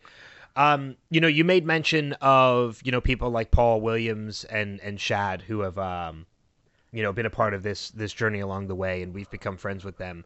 We reached out to a number of people to get them to leave us a little, some words to play on the podcast. And Paul and Shad were two people that actually came through with that and left us some positive. At least I hope it's positive. I haven't listened to either one of them, so I figured it would be more fun to listen to them together. Yeah, I was kind of hoping that's what you did too. So yeah, and yeah, I'm looking forward to hearing what they have to say. So why don't we turn it over to, let's do Paul first. Okay, So, I don't know how long these are. I just it's okay. but again, whatever they want to say, we want to give them the opportunity to say it. So yeah, so let's listen to this, and we can talk over these too. So you might hear us laugh as we're listening to this as well. So right, and fair content warning. We try to always keep things pretty PG. If so, if there is any expletives, just bear in mind. Apologies. Yeah. Apologies, but hey. Yep. Spoiler alert. So yeah. Let's hear what Paul had to say. Hey, Ben, Rob, and fellow primers. Paul here. Or as some of you may know me, Postmortem Paul from What Lurks Behind Podcast Zero. Cheap plug. All right, so anyways, let's get to the point of this. I got a message the other day from Ben and Rob, and they're telling us DC Primetime's coming to an end. Its time is over. And, there's been a couple of us that have been on the show, been big fans of the show and whatnot, and they're like, hey, you guys want to send over a few words about the show, possibly a little recording or something, a memory or two. Or what we loved about the show, and automatically my reply was, I can send over some hate mail. No problem. These guys are major a-holes. But no, I'm kidding. If I'm speaking truthfully, and not as that opinionated, trolling character I portray on my own show, having DC Primetime in my life as an experience, or whatever you want to say, also having the chance to be a part of the show a couple times. Episode 74, the Swamp Thing Constantine episode, best one ever. Yeah, so good. I love that. No, best one ever. The pleasure, honestly, has been all mine in terms of enjoying the show and being fortunate enough to be both inspired by Ben and Rob and to become great friends with these guys. And that's exactly what they are. They're great guys. DC Primetime, in terms of being a show, is a great show to hear opinions, about the shows I loved and sometimes loathed. Because sometimes, those shows weren't always on their high note, but, DC Primetime came along and was like a bright point, consistently, week in, week out. Great commentary on, what we'd all experienced the week before at the hands of the CW. And in the off season, they'd review, the feature-length animated features and, Comic-Con announcements and stuff like that, and always having the news. They always had the news, Ben and Rob always delivered. It was every week there was something to look forward to on the show. And, yeah, it's a sad moment to see, a show of this tenure coming to an end, but at the same time, it's coming to an end at a high note, coming at the conclusion of the Crisis crossover. And as Arrow is coming to a close itself, with that Crisis crossover, love it or hate crossovers. That one was amazing. It was a lot of fun, and having the guys, give their commentary on it was just as great. I gotta sum this up really quick, but guys, I can't say it enough. Thank you for the past years of great content and inspiration that you've given me. Part of why I got into podcasting was because of the two of you. You know what I mean? And there's other fellow primers as well that you've inspired and whatnot. And I still got my DC Primetime shirt, and I'll be wearing that thing with pride for many years to come. So I wish both Ben and Rob the best of luck in the future, for future podcasts that you guys will be working together on. Thank you for being the show hosts you were and will remain to be. I know myself, I look forward to seeing what's next in line for the two of you. So thank you so much. I really don't have much else to say, so I'm going to sign off on that. And again, just thank you so much for everything. Oh, okay. Oh, that was really sweet. Yeah. And I'm amazed Paul didn't curse. I'm not gonna lie, I kind of am too. And it's funny too because he brings that up, and it's something we tend not to think about because we're not. You and I just aren't wired that way to kind of to be braggadocious about anything. But he mentioned people who have gotten into podcasting because of us. I mean, and two people in particular I can think of. Paul was already a podcaster at that point. Yeah. You know, but I was just we just forced you to do a show on, and not forcibly, but we're like, where's your horror podcast? Why aren't you on the network yet? And that was really what it was. And I'm really happy that he finally did what lurks behind Podcast Zero, because like Bats, Bows, and Books was great. It was a good show, and he was already doing that while we got started. So I was really, really pumped though when he joined the network. And, you know, the fact that he even mentions shows that he loved. I love that very past tense. Yeah. I noticed that too. I picked up on that when he said loved. But, you know, another person who actually did get into podcasting because of us, you know, was somebody we had on the show earlier on, and now he has his own comic book podcast. And that's Craig Legans. You know, he had never podcasted before, and he had never really been into podcasts much. And then we had him on ours, and, you know, he basically is now doing his own podcast and he has told me a number of times it's because of us having him on ours. So yeah, and he's such a great personality. And I really highly recommend. I can't recall the name of the show. It's Comic Book Gurus. Comic Book Gurus. That's right. Yep. Right. Yeah. And I highly recommend go subscribe to them. Craig is such a fun guy. He's got so much energy and so much personality, and I could honestly talk with him for hours without even a second thought. And his wealth of pop culture knowledge is just insane. It's absolutely insane. I don't think I know anybody that knows more about random pop culture than probably that guy. Yeah. So he knows a ton. I mean, and I was very happy to, like, it's very humbling to hear him say, like, you know, he got into podcasting because of us. And then I had my it's like almost like a weird proud papa moment that I gave him his first opportunity. I don't want to say gave it to him. I got him his first opportunity to moderate as well. You know, he got to moderate a few Walking Dead panels at a con that I was already moderating at. They needed other moderators. I recommended him for it, and they took me on my recommendation. He got to do it. So that was kind of like that was kind of like a proud papa moment for me when I got to do that. So that's awesome. Yeah, again, and honestly too, and I'll bring this up now before we go into our next one. There was somebody also we had on our episode 1 and joined us a couple times. It's obviously somebody here on Caffeine Crew. It's our good friend TJ. Yeah. You know, I mentioned a couple weeks ago that, you know, he had a surgery. Thankfully, he's recovering nicely. I saw him just the other night, so he's doing much better. But he was there with us on episode 1. And I think when we didn't know what the show was even going to be, but it was fun to think about where we started and how we ended.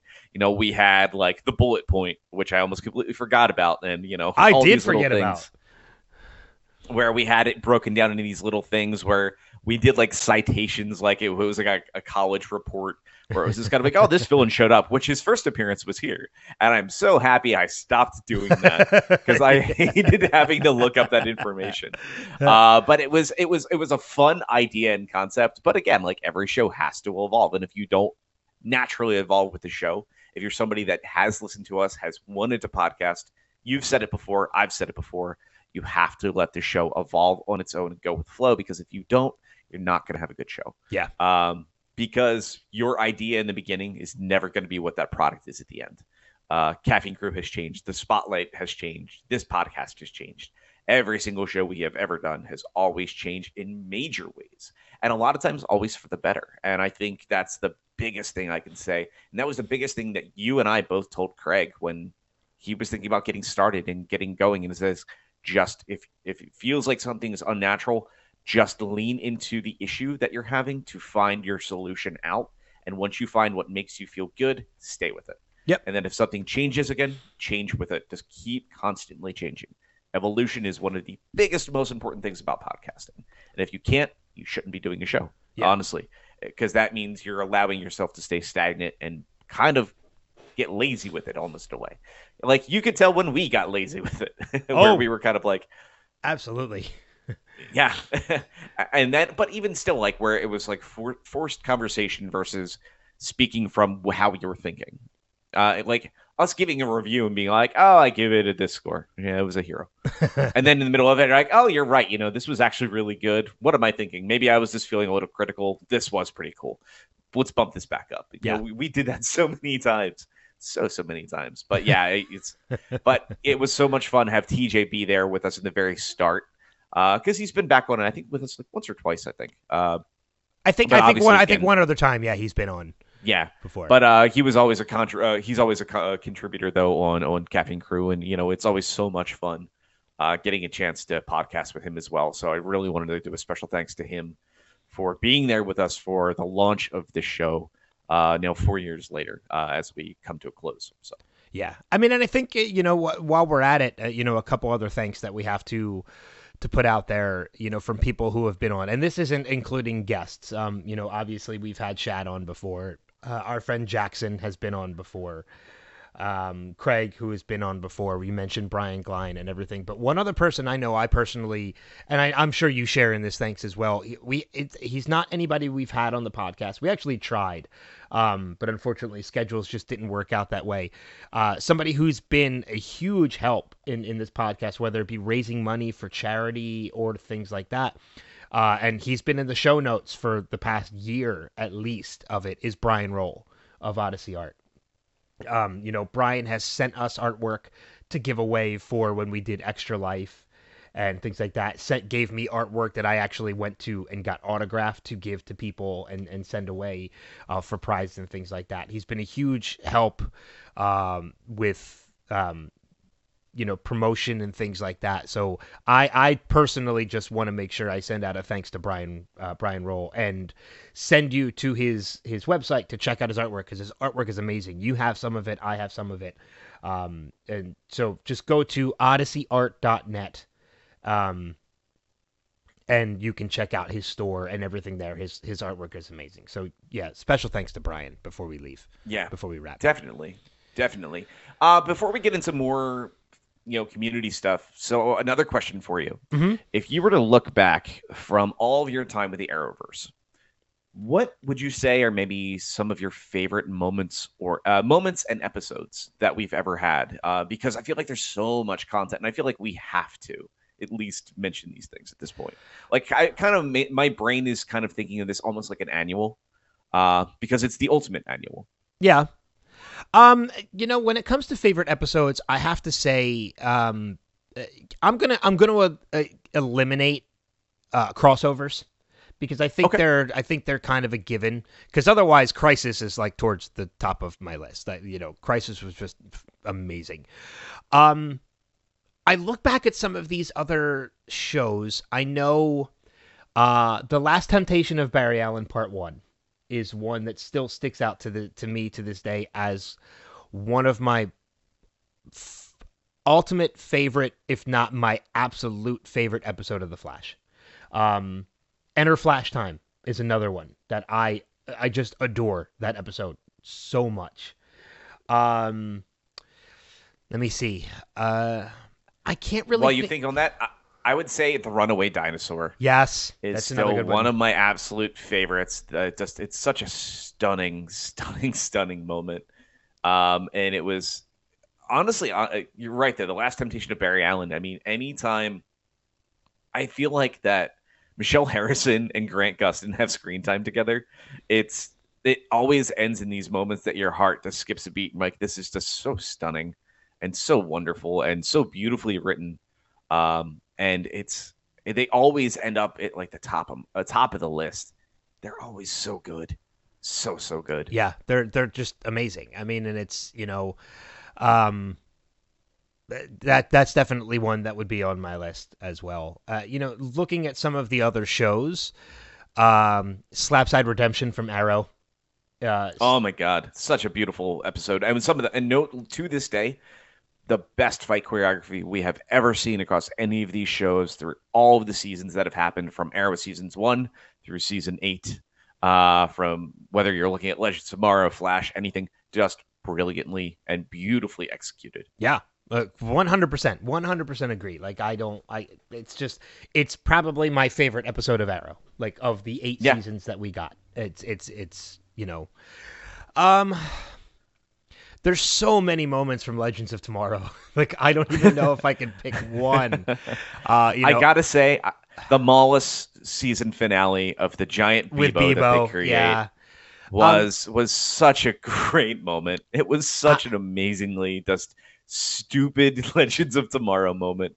So good. I think one moment of Legends of Tomorrow that sticks out in my head, and anybody who knows me knew how hard I geeked out at this moment, was the moment with Nate and his dad when his dad, played by Tom Wilson, says, "Why don't we make like a tree and get out of here?" And Nate says, "I don't think that's how that's supposed to go." And like, it was a total callback to Back to the Future, and something that no, he says it correctly. Like Tom Wilson, that's right. He says it correctly. Why don't we make like a tree and leave? And Nate's like, "I don't think that's how that goes." When we heard that Tom Wilson was being cast, one of the things I had said right from the beginning, and you can attest to this, was we need him to say something that Biff says. At some point, he's got to do it. So when he finally says, "Why don't we make like a tree and leave?" Dude, the smile on my face could not have been measured, because I'm such a Back to the Future fanboy. To get that moment, that still sticks out to me to this day as one of my favorite moments of Legends of Tomorrow. Yeah, I gotta say too, the reveal in the Flash that Harrison Wells was the Reverse Flash was still one of those jaw-dropping moments that was so just amazing, so amazing. When that switch flipped, it was in the Flash, was to this day one of the things that still gives me chills. And even just watching Crisis on Infinite Earths, sorry, it was one of those things like, I want to go back. I want to start watching the Flash from the beginning again. And I think it's time. It's been so long since I've done it that I'm like, I feel like I just have to do the thing. So yeah. I want to say, in regards to that too, when it comes to reveals of the Flash, the Man in the Iron Mask is one that still sticks out to me to this day too. Like, we were making predictions. I think I think we had like Man in the Iron Mask watch or something like that at that time. Yeah, we had Coffin Watch and Man in the Iron Mask watch happening at the same time. Yes. So to see that end up to be John Wesley Shipp's character was like a huge reveal for us, and something that we thought was like a really great twist to the season, and it was just a lot of fun to kind of play along with that and wait that out. Oh my god! And honestly, too, the moment there too at the very end of that, when like you see Jay suited up as Jay Garrick, and he has a kettle helmet on, and he gives it that little like kick to the side of the helmet, and it's got that jaunty little tilt, and I'm like that was so great. Yeah. It was so small but so just wonderful. So great. I will tell you too, like, now that we're kind of like shuffling away from all of these and watching them, one of the things I do want to do at some point is I want to go back to The Flash in episode 1, season 1, and I want to start again.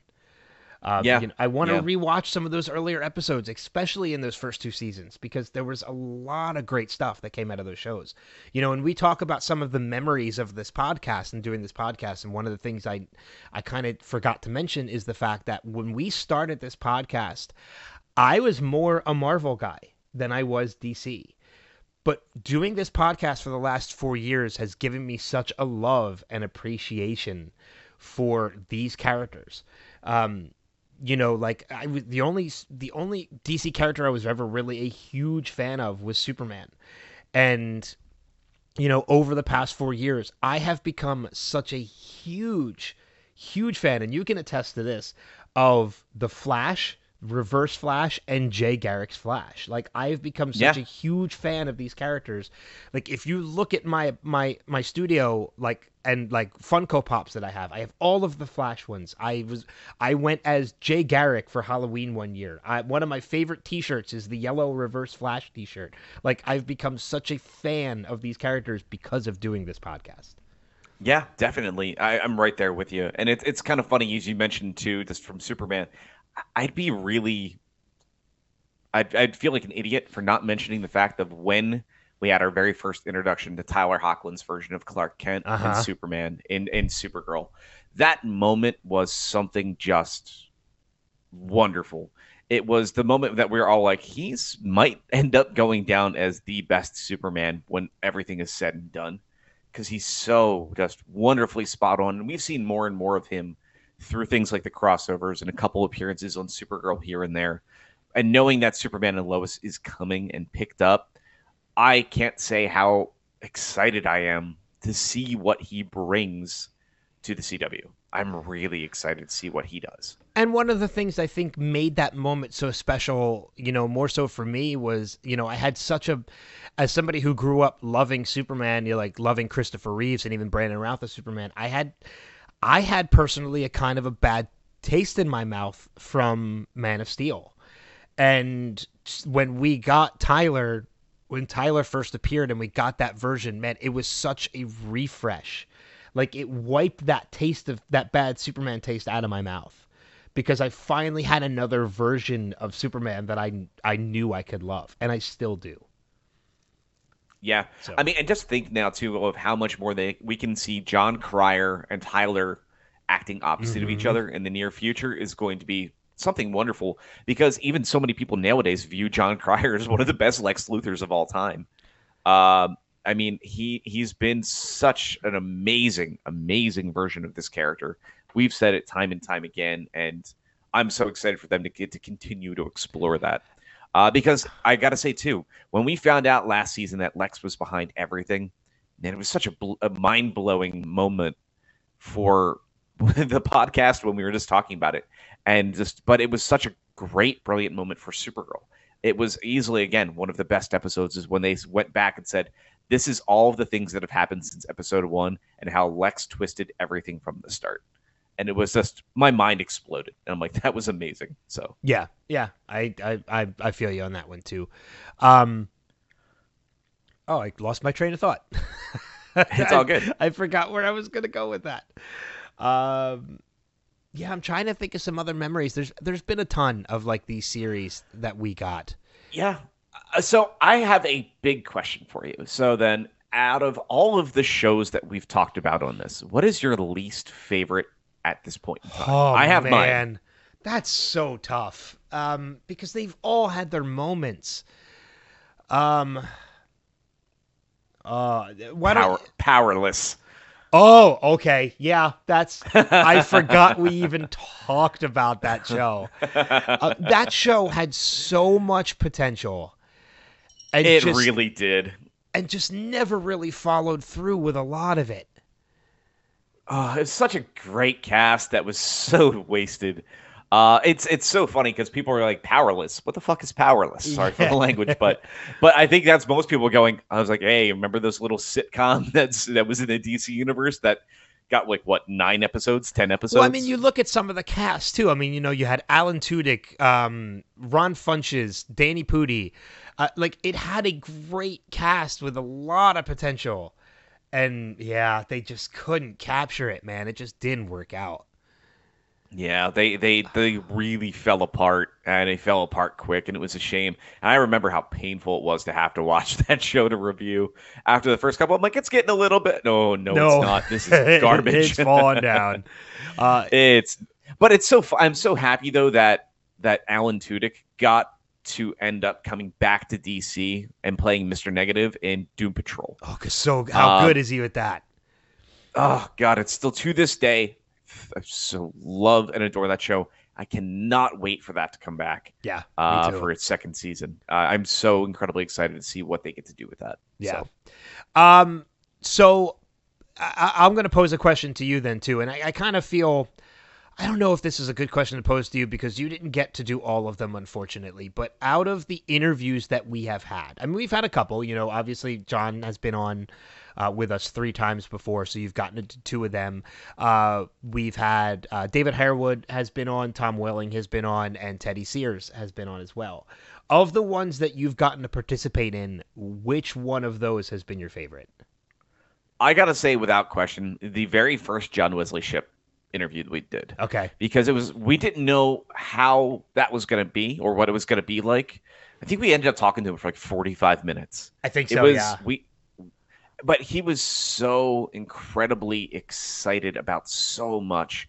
We got to talk to him about Powder Burns, which was such a good, story podcast that you and I both listened to before we did the interview. So it gave me the opportunity to do that. We talked about even things like the Never-Ending Story Part 2 and all these little things and all these little pieces. But it was such a great conversation, and it kind of kicked off a bit of friendship between us and him. And I really think, and for me, it was, I think, my first real big opportunity to kind of get a chance to talk to somebody in this capacity. I believe, actually, we talked to Teddy before that.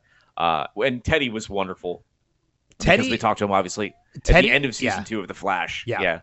Teddy was actually, like, I love talking to John, and John will always be my favorite guest we've ever had. But I there is something about that Teddy Sears interview that I really loved, because, and I think I did too. I think it more stems from the fact that, like, I had actually talked to Teddy. That was actually my second time talking to Teddy.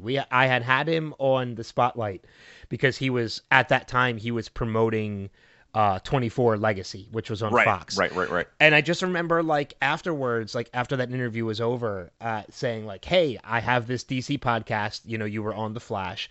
I have this DC podcast. I'd really love it if you would come on that to talk about The Flash. He's like, yeah. He's like, let's do that. He's like, this way he's like, I love talking about The Flash and geeking out about The Flash.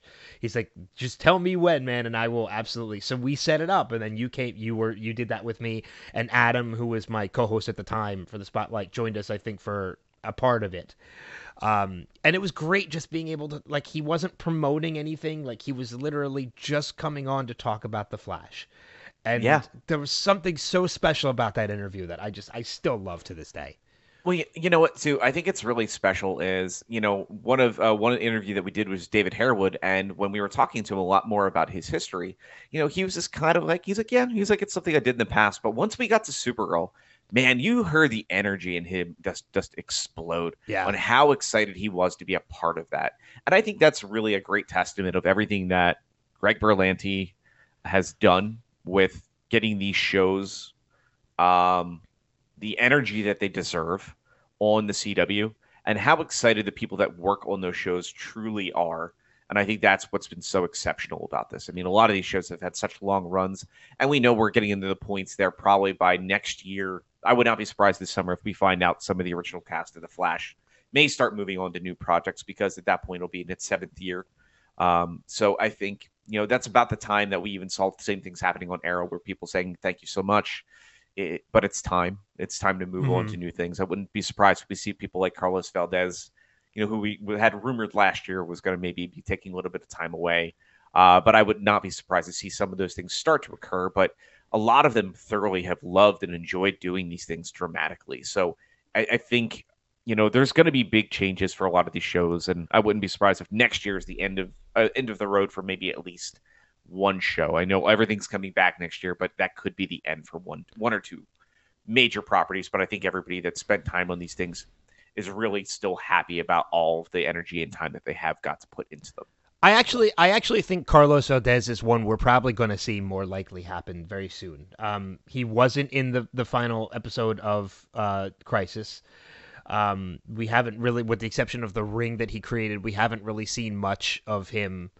We haven't really heard much of him since, when we saw him before, in parts 1 through 3. So it's going to be very interesting to see what comes of his character now post-Crisis. And I can, as unfortunately as I think as it would be, I think I can foresee that happening probably relatively soon. Well, I think he's not going away anywhere anytime right now. I think we're going to see him still actually probably have a little bit of a larger role the rest of this season. Okay. One of the main reasons being is Danielle Panabaker is pregnant. That's true. And we may be seeing her take some time off from the show for a little bit. So I think he's going to be doing a little bit more heavy lifting. The question also comes into play too. Does Tom Cavanaugh's character, does Nash Wells still have a larger role to play still? A lot of little things are up in the air. So I'm very curious to see the evolution of the Flash. I think that one's going to be a very interesting one to watch. Yeah. So. We talked about David Harewood. We talked about Teddy Sears and John Wesley Shipp. I think I'd be a disservice if I didn't spend at least a minute just to talk about Tom Welling. and reminisce about that a little bit too. And my biggest memory from that, he was somebody I've wanted to talk to for a while because I was such a huge fan of Smallville. You not so much. Not that you weren't a fan, you just never really watched it. And when it was airing, I was not watching a lot of television at the time. Yeah. And I just remember one of my biggest takeaways from that interview, one of the things I remember the most about that interview is when I was working it out, he was getting ready to appear on Lucifer. Actually, I think he had already appeared on Lucifer. I think he had already debuted on Lucifer. And, reaching out to his rep, telling her about the DC podcast. And she was like, yeah, she's like, that's fine. I'll get you Tom. But he doesn't really want to talk about Smallville. Like he'd rather promote Lucifer. And I'm like, yeah, that's fine. Like Lucifer's a DC property. Like I'm absolutely fine with that. And then I remember getting the call from Tom and setting up the interview like I usually do and, setting them up and getting them ready. And I just remember saying to Tom, like, yeah, your rep was like, you didn't really want to talk about Smallville. And he's like, I don't have any problems talking about Smallville. I was like, so we can talk about it? He's like, yeah, we can talk about Smallville as much as you want. And I'm like, oh. And that's what made me realize, like, reps are like, do reps actually talk to their clients? Well, it's the rep's job, though, is to make sure that they're promoting the current project. Yeah. Current work, because it makes sure that they're basically doing their job and their contract obligations to make sure they're speaking about what the current work is. Yeah. Things like that. And I mean, and I was fine with that because we split the time. We split half the time on Smallville and we split half the time with Lucifer, which is what I wanted to do in the first place. And I just remember I said to him, I'm like, I said to him during the Smallville talks, I was like, let's just get this out of the way right now. There's a lot of rumors, about the whole no flights, no tights thing that you had set from the start of this series, before the show even started, that you were never to fly and you were never to wear the suit. I was like, is that indeed true? And he's like, yes, that is true. I said from the beginning of the show I was never going to wear the suit and I was never going to fly. He's like, obviously we made a little bit of a slight exception for that for the finale, for the final moments of the finale. He's like, but it never happened throughout. And that's why when he was cast in Crisis and all these people started getting excited, we're like, yes, Tom Welling's finally going to suit up. I was like, no, he's not. It's not going to happen. Mm-hmm. And I personally loved what they did with him in Crisis. Loved it. Oh my God, it was wonderful. Oh, well, it played into the Superman 2 angle. It was kind of perfect. It was really great. It was like, nope, I'm just going to give up my powers and just have a normal life. Yep. And I loved John Cryer's response. It's kind of like, you had everything. You took all the fun out of it. You were a god. This isn't fun anymore. So, and then when he punches John Cryer, still stronger. Like that was just, I love that moment. So getting to talk to Tom was a lot of fun too. So. Yeah. I don't really know much of what else we can do. We kind of did our personal thanks and. Well, why don't we jump to our next message? That's right, buddy Shad. I forgot we still have that to play. So here is our buddy Shad leaving his thoughts. Hello, DC Primetime, and I guess I should also say goodbye, DC Primetime. Man, am I going to miss this show. I've not missed an episode since I discovered you guys. I even went back and listened to the backlog when I first found you.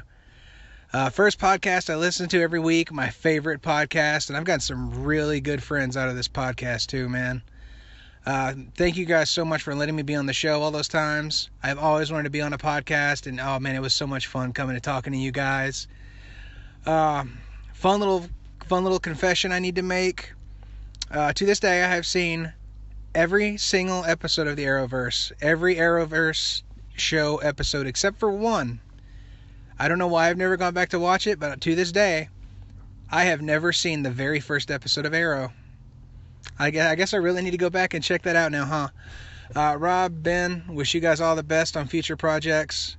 I'm going to miss hearing you guys on this show, but I'll have to check out whatever you guys do next. I guess all I have left to say is I just have one favor to ask. Before you finish this final episode, I need you to say the thing for me one more time. I love you guys. Good luck in the future. You know what that thing is, right? Damn it, Shad. Damn it, Shad. I would say go back. Speaking of Shad. Yeah, go ahead. Oh, yeah.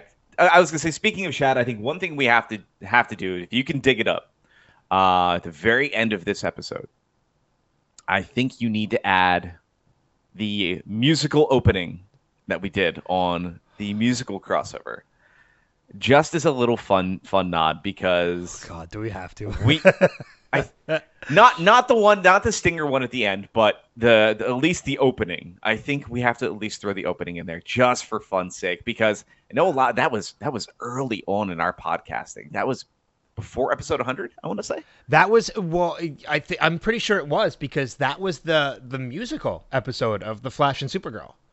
Yeah, I don't even remember when that was. It was it was the Flash it was the musical episode of it was Once More with Feeling, I think. Oh no, that's Buffy the Vampire Slayer. Yeah. Oh, what the hell was the name of that episode? I don't remember. I'm gonna have to see if I can dig that. I feel like that. I think that has to be here, because it was the community was the ones, and primarily Shad. Because I was like, we should say we made a comment, and I was like, we should totally do a musical opening. And he said, and then I was like, if you guys want it, we'll do it. And then he's like, hey, you guys gonna record it? You guys said you would. You're not gonna go back on that, are you? And I'm like, God damn it! And that's where Dan and Chad came from. I think this is it. I could play it right now, and we'll find out if this is it. Let's see if this is it. Oh, this is the stinger at the end. Or is it? No. We comes and we're here again. Oh, God. Featuring shows filled with super friends. What will they rate on this weekly trend? Sidekick hero or the coveted legend? This is so bad. It is terrible. And then I think I come into the second half. Yeah, you do. Oh, God. This is so bad. And now it's time for a new episode. And breaking down all these shows that we know. I really wish we had a better plan than to sing our theme. Damn it, Shad. It's so bad. Oh God, it's so terrible. But I feel that was necessary to put in our final episode. Yeah. Oh God.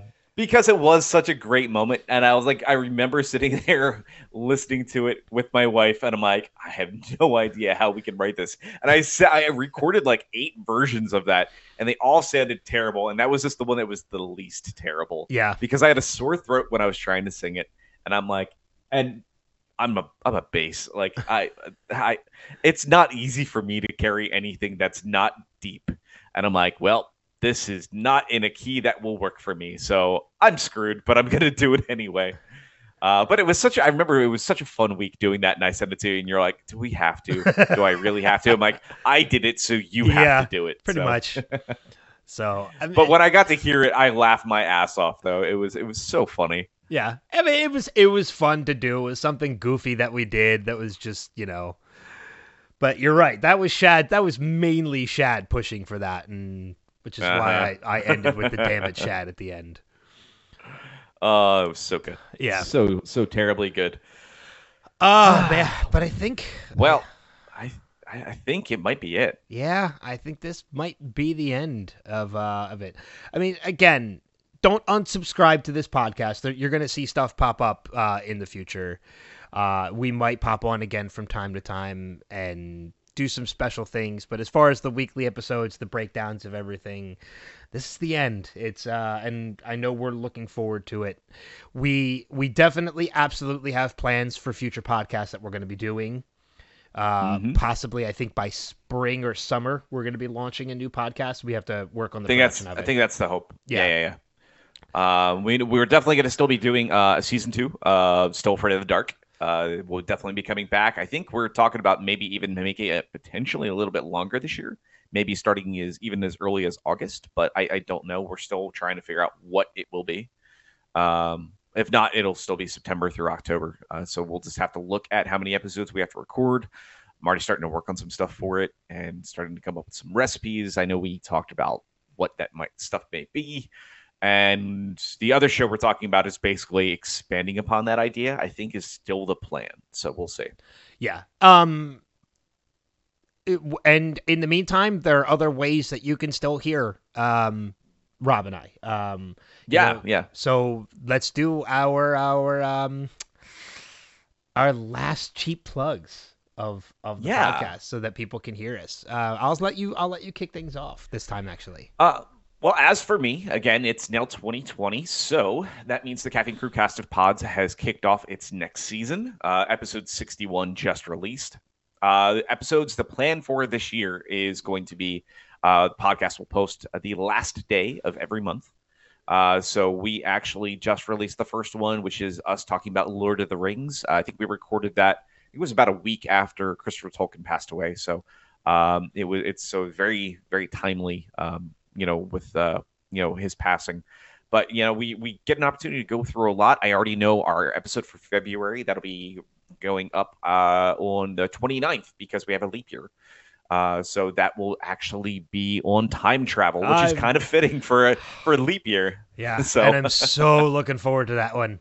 So many different elements of time travel that you could talk about. Oh my God! And Legends of Tomorrow could definitely come into play pretty heavily in that episode. So that might be one that gets cross-posted over here. So if you want a good opportunity, I think that might be something that we do is the next spotlight, and at least the next Caffeine Crew will post here, so you guys know the other content and how to find us and such to make sure. And we'll make sure in the descriptions there'll be links to the RSS feed so you can subscribe. If you want to continue to hear us, because again, Ben is I would say you're in probably about 70%, 75% at least of the Caffeine Crew episodes. So yeah, I'm in a good amount of them. Yeah, I would say you're a large majority of them. Yeah. But you were part of that Lord of the Rings one though, so. But yeah, if you don't know the format of the show, it's usually anywhere from 4 to 6 of us sitting around a table talking about one topic, usually a little bit about the history of our introduction to the topic, whether, again, for example, Lord of the Rings was when we first had been introduced to Middle Earth and the concepts, but we'll talk a little bit about the creation, its impact on pop culture, and then we get goofy on the second half when we start doing a lot of weird creative things with things like if you could have this redone and all the characters are Muppet but one, things like that, those ideas. But again, a very adult show in comparison to this. So if you're looking for more family-friendly Caffeine Crew, usually isn't that podcast. So yeah, exactly. Again, it's not bad. It's a lot of suggestive comments, especially at the very end of the show. But it's a lot of fun, and it's the concept of what happens when you get a long time group of friends get together and start geeking out about something, and that's purely that concept. So please check that out. Again, we have a lot of good stuff planned for this year. I know we're going to do some more heavier topic episodes again, like we did last year. So I think we're going to be talking about how to geek out with when you have a disability, like if you have like any diseases or physical handicaps or things like that, and the difficulties of dealing with those things. Plus, I think we're going to do an LGBT representation in pop culture this year too. So I'm really looking forward to doing both of those. So, but yeah, it should be an awesome year for the show. So make sure to tune in for those. Yeah. And then on my end, obviously I have the Lost Revisited podcast. We have to go back that I do with my friend Kristen every week. We actually haven't done anything for the past 2 weeks. It's been a little rough going for Kristen. So we've been on a little bit of a break, but we'll return next week. And with that podcast, we're rewatching Lost, and we talk and break down the episodes every week. 1 episode per week. So it's not like this where we did like 4 shows per week. It's literally 1 episode of Lost per week. But other than that, obviously, the other one I have is the Spotlight, which I'm getting ready to relaunch. I haven't done anything in a number of months now. And I'm really excited because, as I was telling you, Rob, before we started recording, I got to meet somebody this weekend who has been in my top 5 to get interviews, my top 5 to get guests for the Spotlight. And it looks like it's actually going to happen now after getting to talk to him this weekend. And that's Chris Hardwick. I'm so excited that that's probably going to happen. So hopefully going to happen. He seemed like it was going to happen. So yeah, Very cool. But yeah, so that podcast, Lost Podcast, Caffeine Crew, Paul's podcast, What Lurks Behind Podcast Zero, our friends Mark and Steve who do Panels to Pixels, all the other podcasts, Two Fat Dudes, all the other podcasts on Next Level Podcast Network. If you want to, I will post some of them in the DC Primetime feed and on the DC Primetime Facebook page. But if you want to go to them now, you want to check them out, listen to some back episodes, things like that, all information. So streaming, links to Google, links to Apple, links to Spotify, everything can be found on the Next Level's Next Level's website, thenextlevelnetwork.com, facebook.com/the Next Level Network, and then of course the Facebook page for DC Primetime, which we're going to keep going after this podcast ends, is facebook.com/DC Primetime. Right. And again, that RSS feed won't go anywhere. So if you do want to go back, listen to backlog episodes from the past, if you want to be weird and go from the very beginning of our show and take it to the end, you're more than welcome to. None of those will be getting deleted. All the interviews will still be there. All that good stuff. So yeah, go back and listen to go back and listen to David Harewood. Go back and listen to our conversation with Tom Welling. Listen to the first two conversations with John Wesley Shipp. Everything will still be there. Oh yeah. So yeah, you'll have a good opportunity to be able to do those. I will say this. Before we say our final goodbyes and our final special thanks to one specific person that we always thank, but is ultimately when it comes to this show, I got to say, and I know we said it earlier, but closing the Book of Destiny here is a little sad still because you and I have become brothers through this show. Like we really have. Absolutely. And again, we made, the journeys, the friends we made along the way. It's that cheesy statement, but it's so true. You and I have become so incredibly close through doing this show, and I know that won't change. And yeah, we will not get to spend 3 hours every Sunday talking, but we'll still be talking almost just as much. But this has been an honor to do the show with you. From a fateful meeting in a kitchen over 4 years ago, as we always bring up, to it becoming what it was.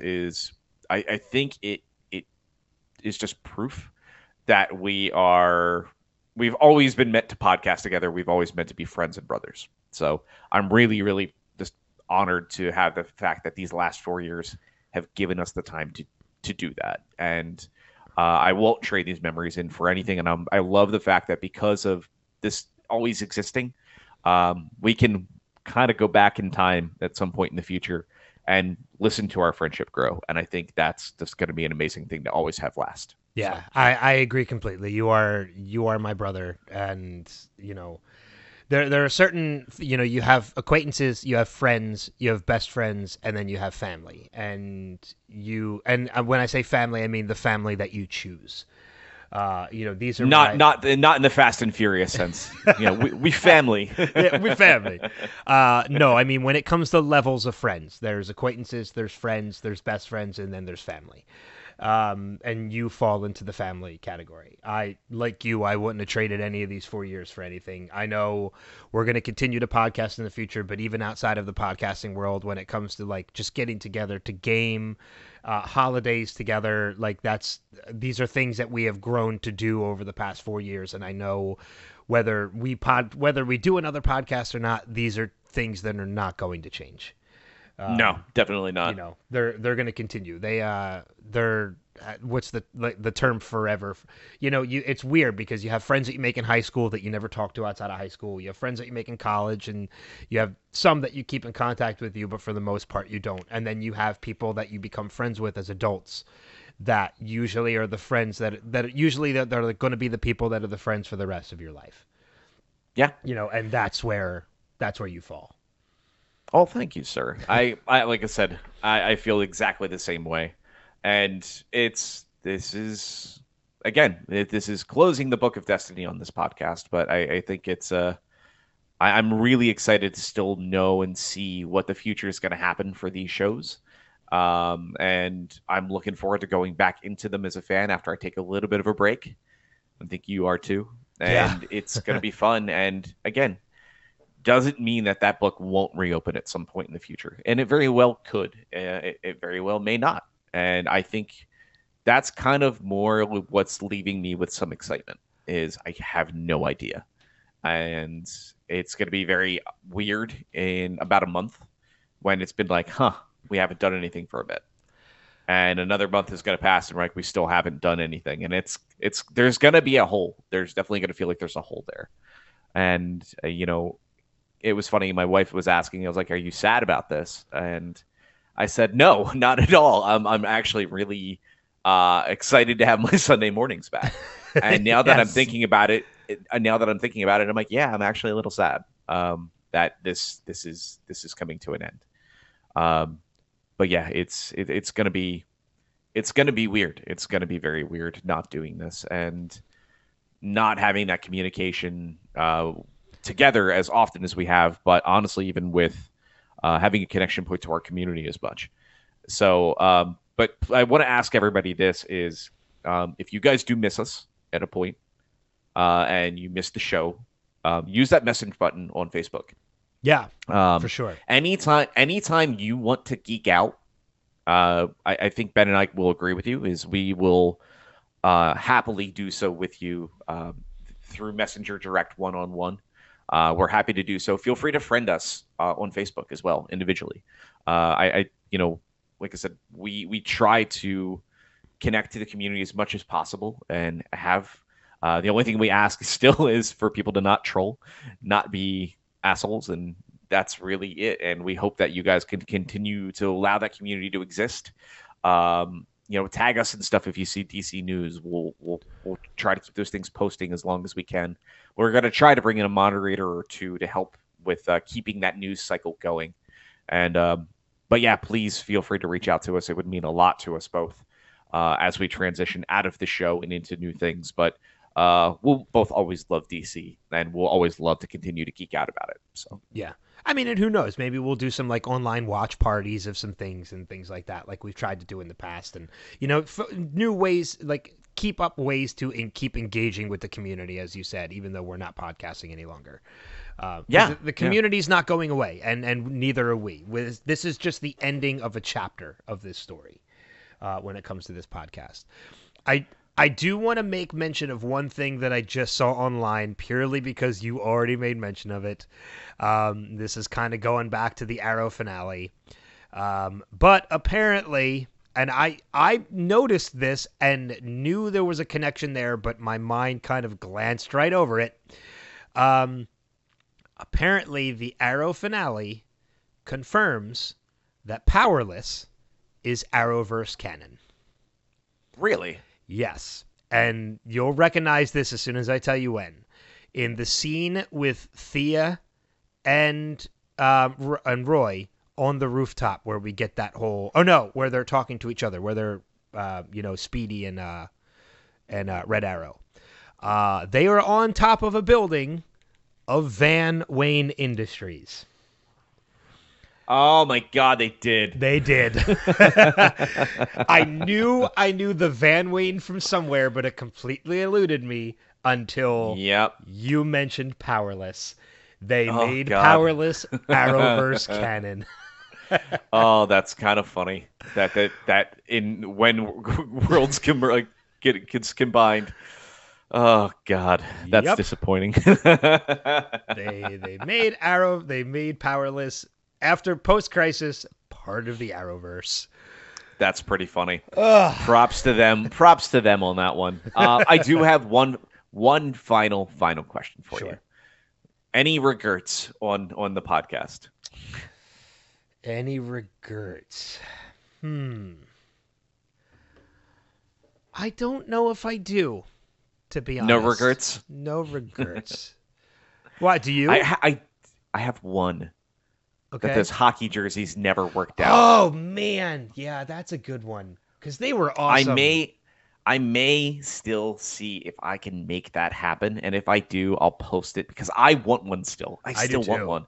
It was that stupid image that I went to another printer place too, and they're like, "No, the resolution is unfortunately just not right for this to work." And I'm like, So that means eventually I'm going to take some time and rebuild our Ultimate Crossover logo from scratch in really high res, which is going to be a nightmare because I remember how hard it was to make the first time.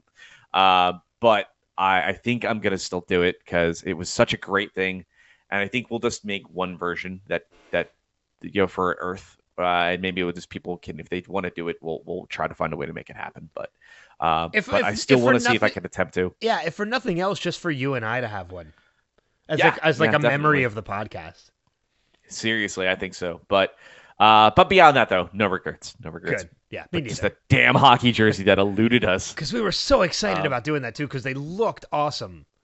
Oh god, they were stunning. They looked so good. I had all the samples. You and I tried on the jerseys. We picked out the colors. Yep. Everything. Oh. Yeah. All right. I agree. Well, before we say farewell, big, huge, special thanks to somebody we reached out and was on like episode 3 or 4, Mr. George Shaw. Thank you so much for allowing us your music that you hear through all of these podcasts, with the exception of the annuals that we did. We found a little copy of something. I got a message from you saying it was A-okay.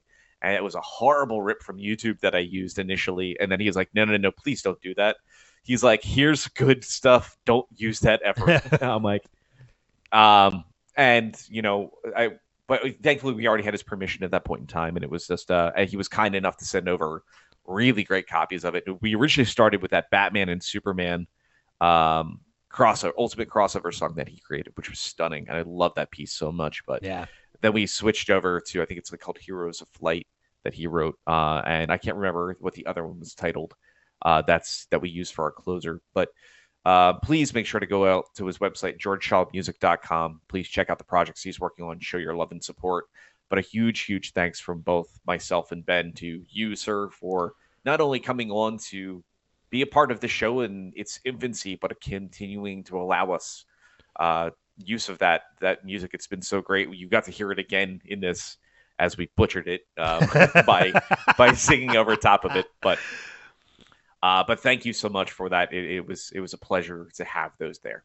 Yeah, indeed. And it's great music. I highly recommend that too. Again, I'll make mention too as well.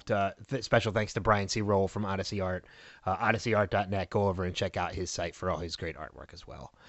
But yeah, so that's it. That's going to wrap this up. So, and it's a little bit of an extended issue too. I think we're going to be about 2.5 hours almost. Yeah. By the time when this is wrapped up. John's stuff is cut in and all. And yeah, definitely. Yeah.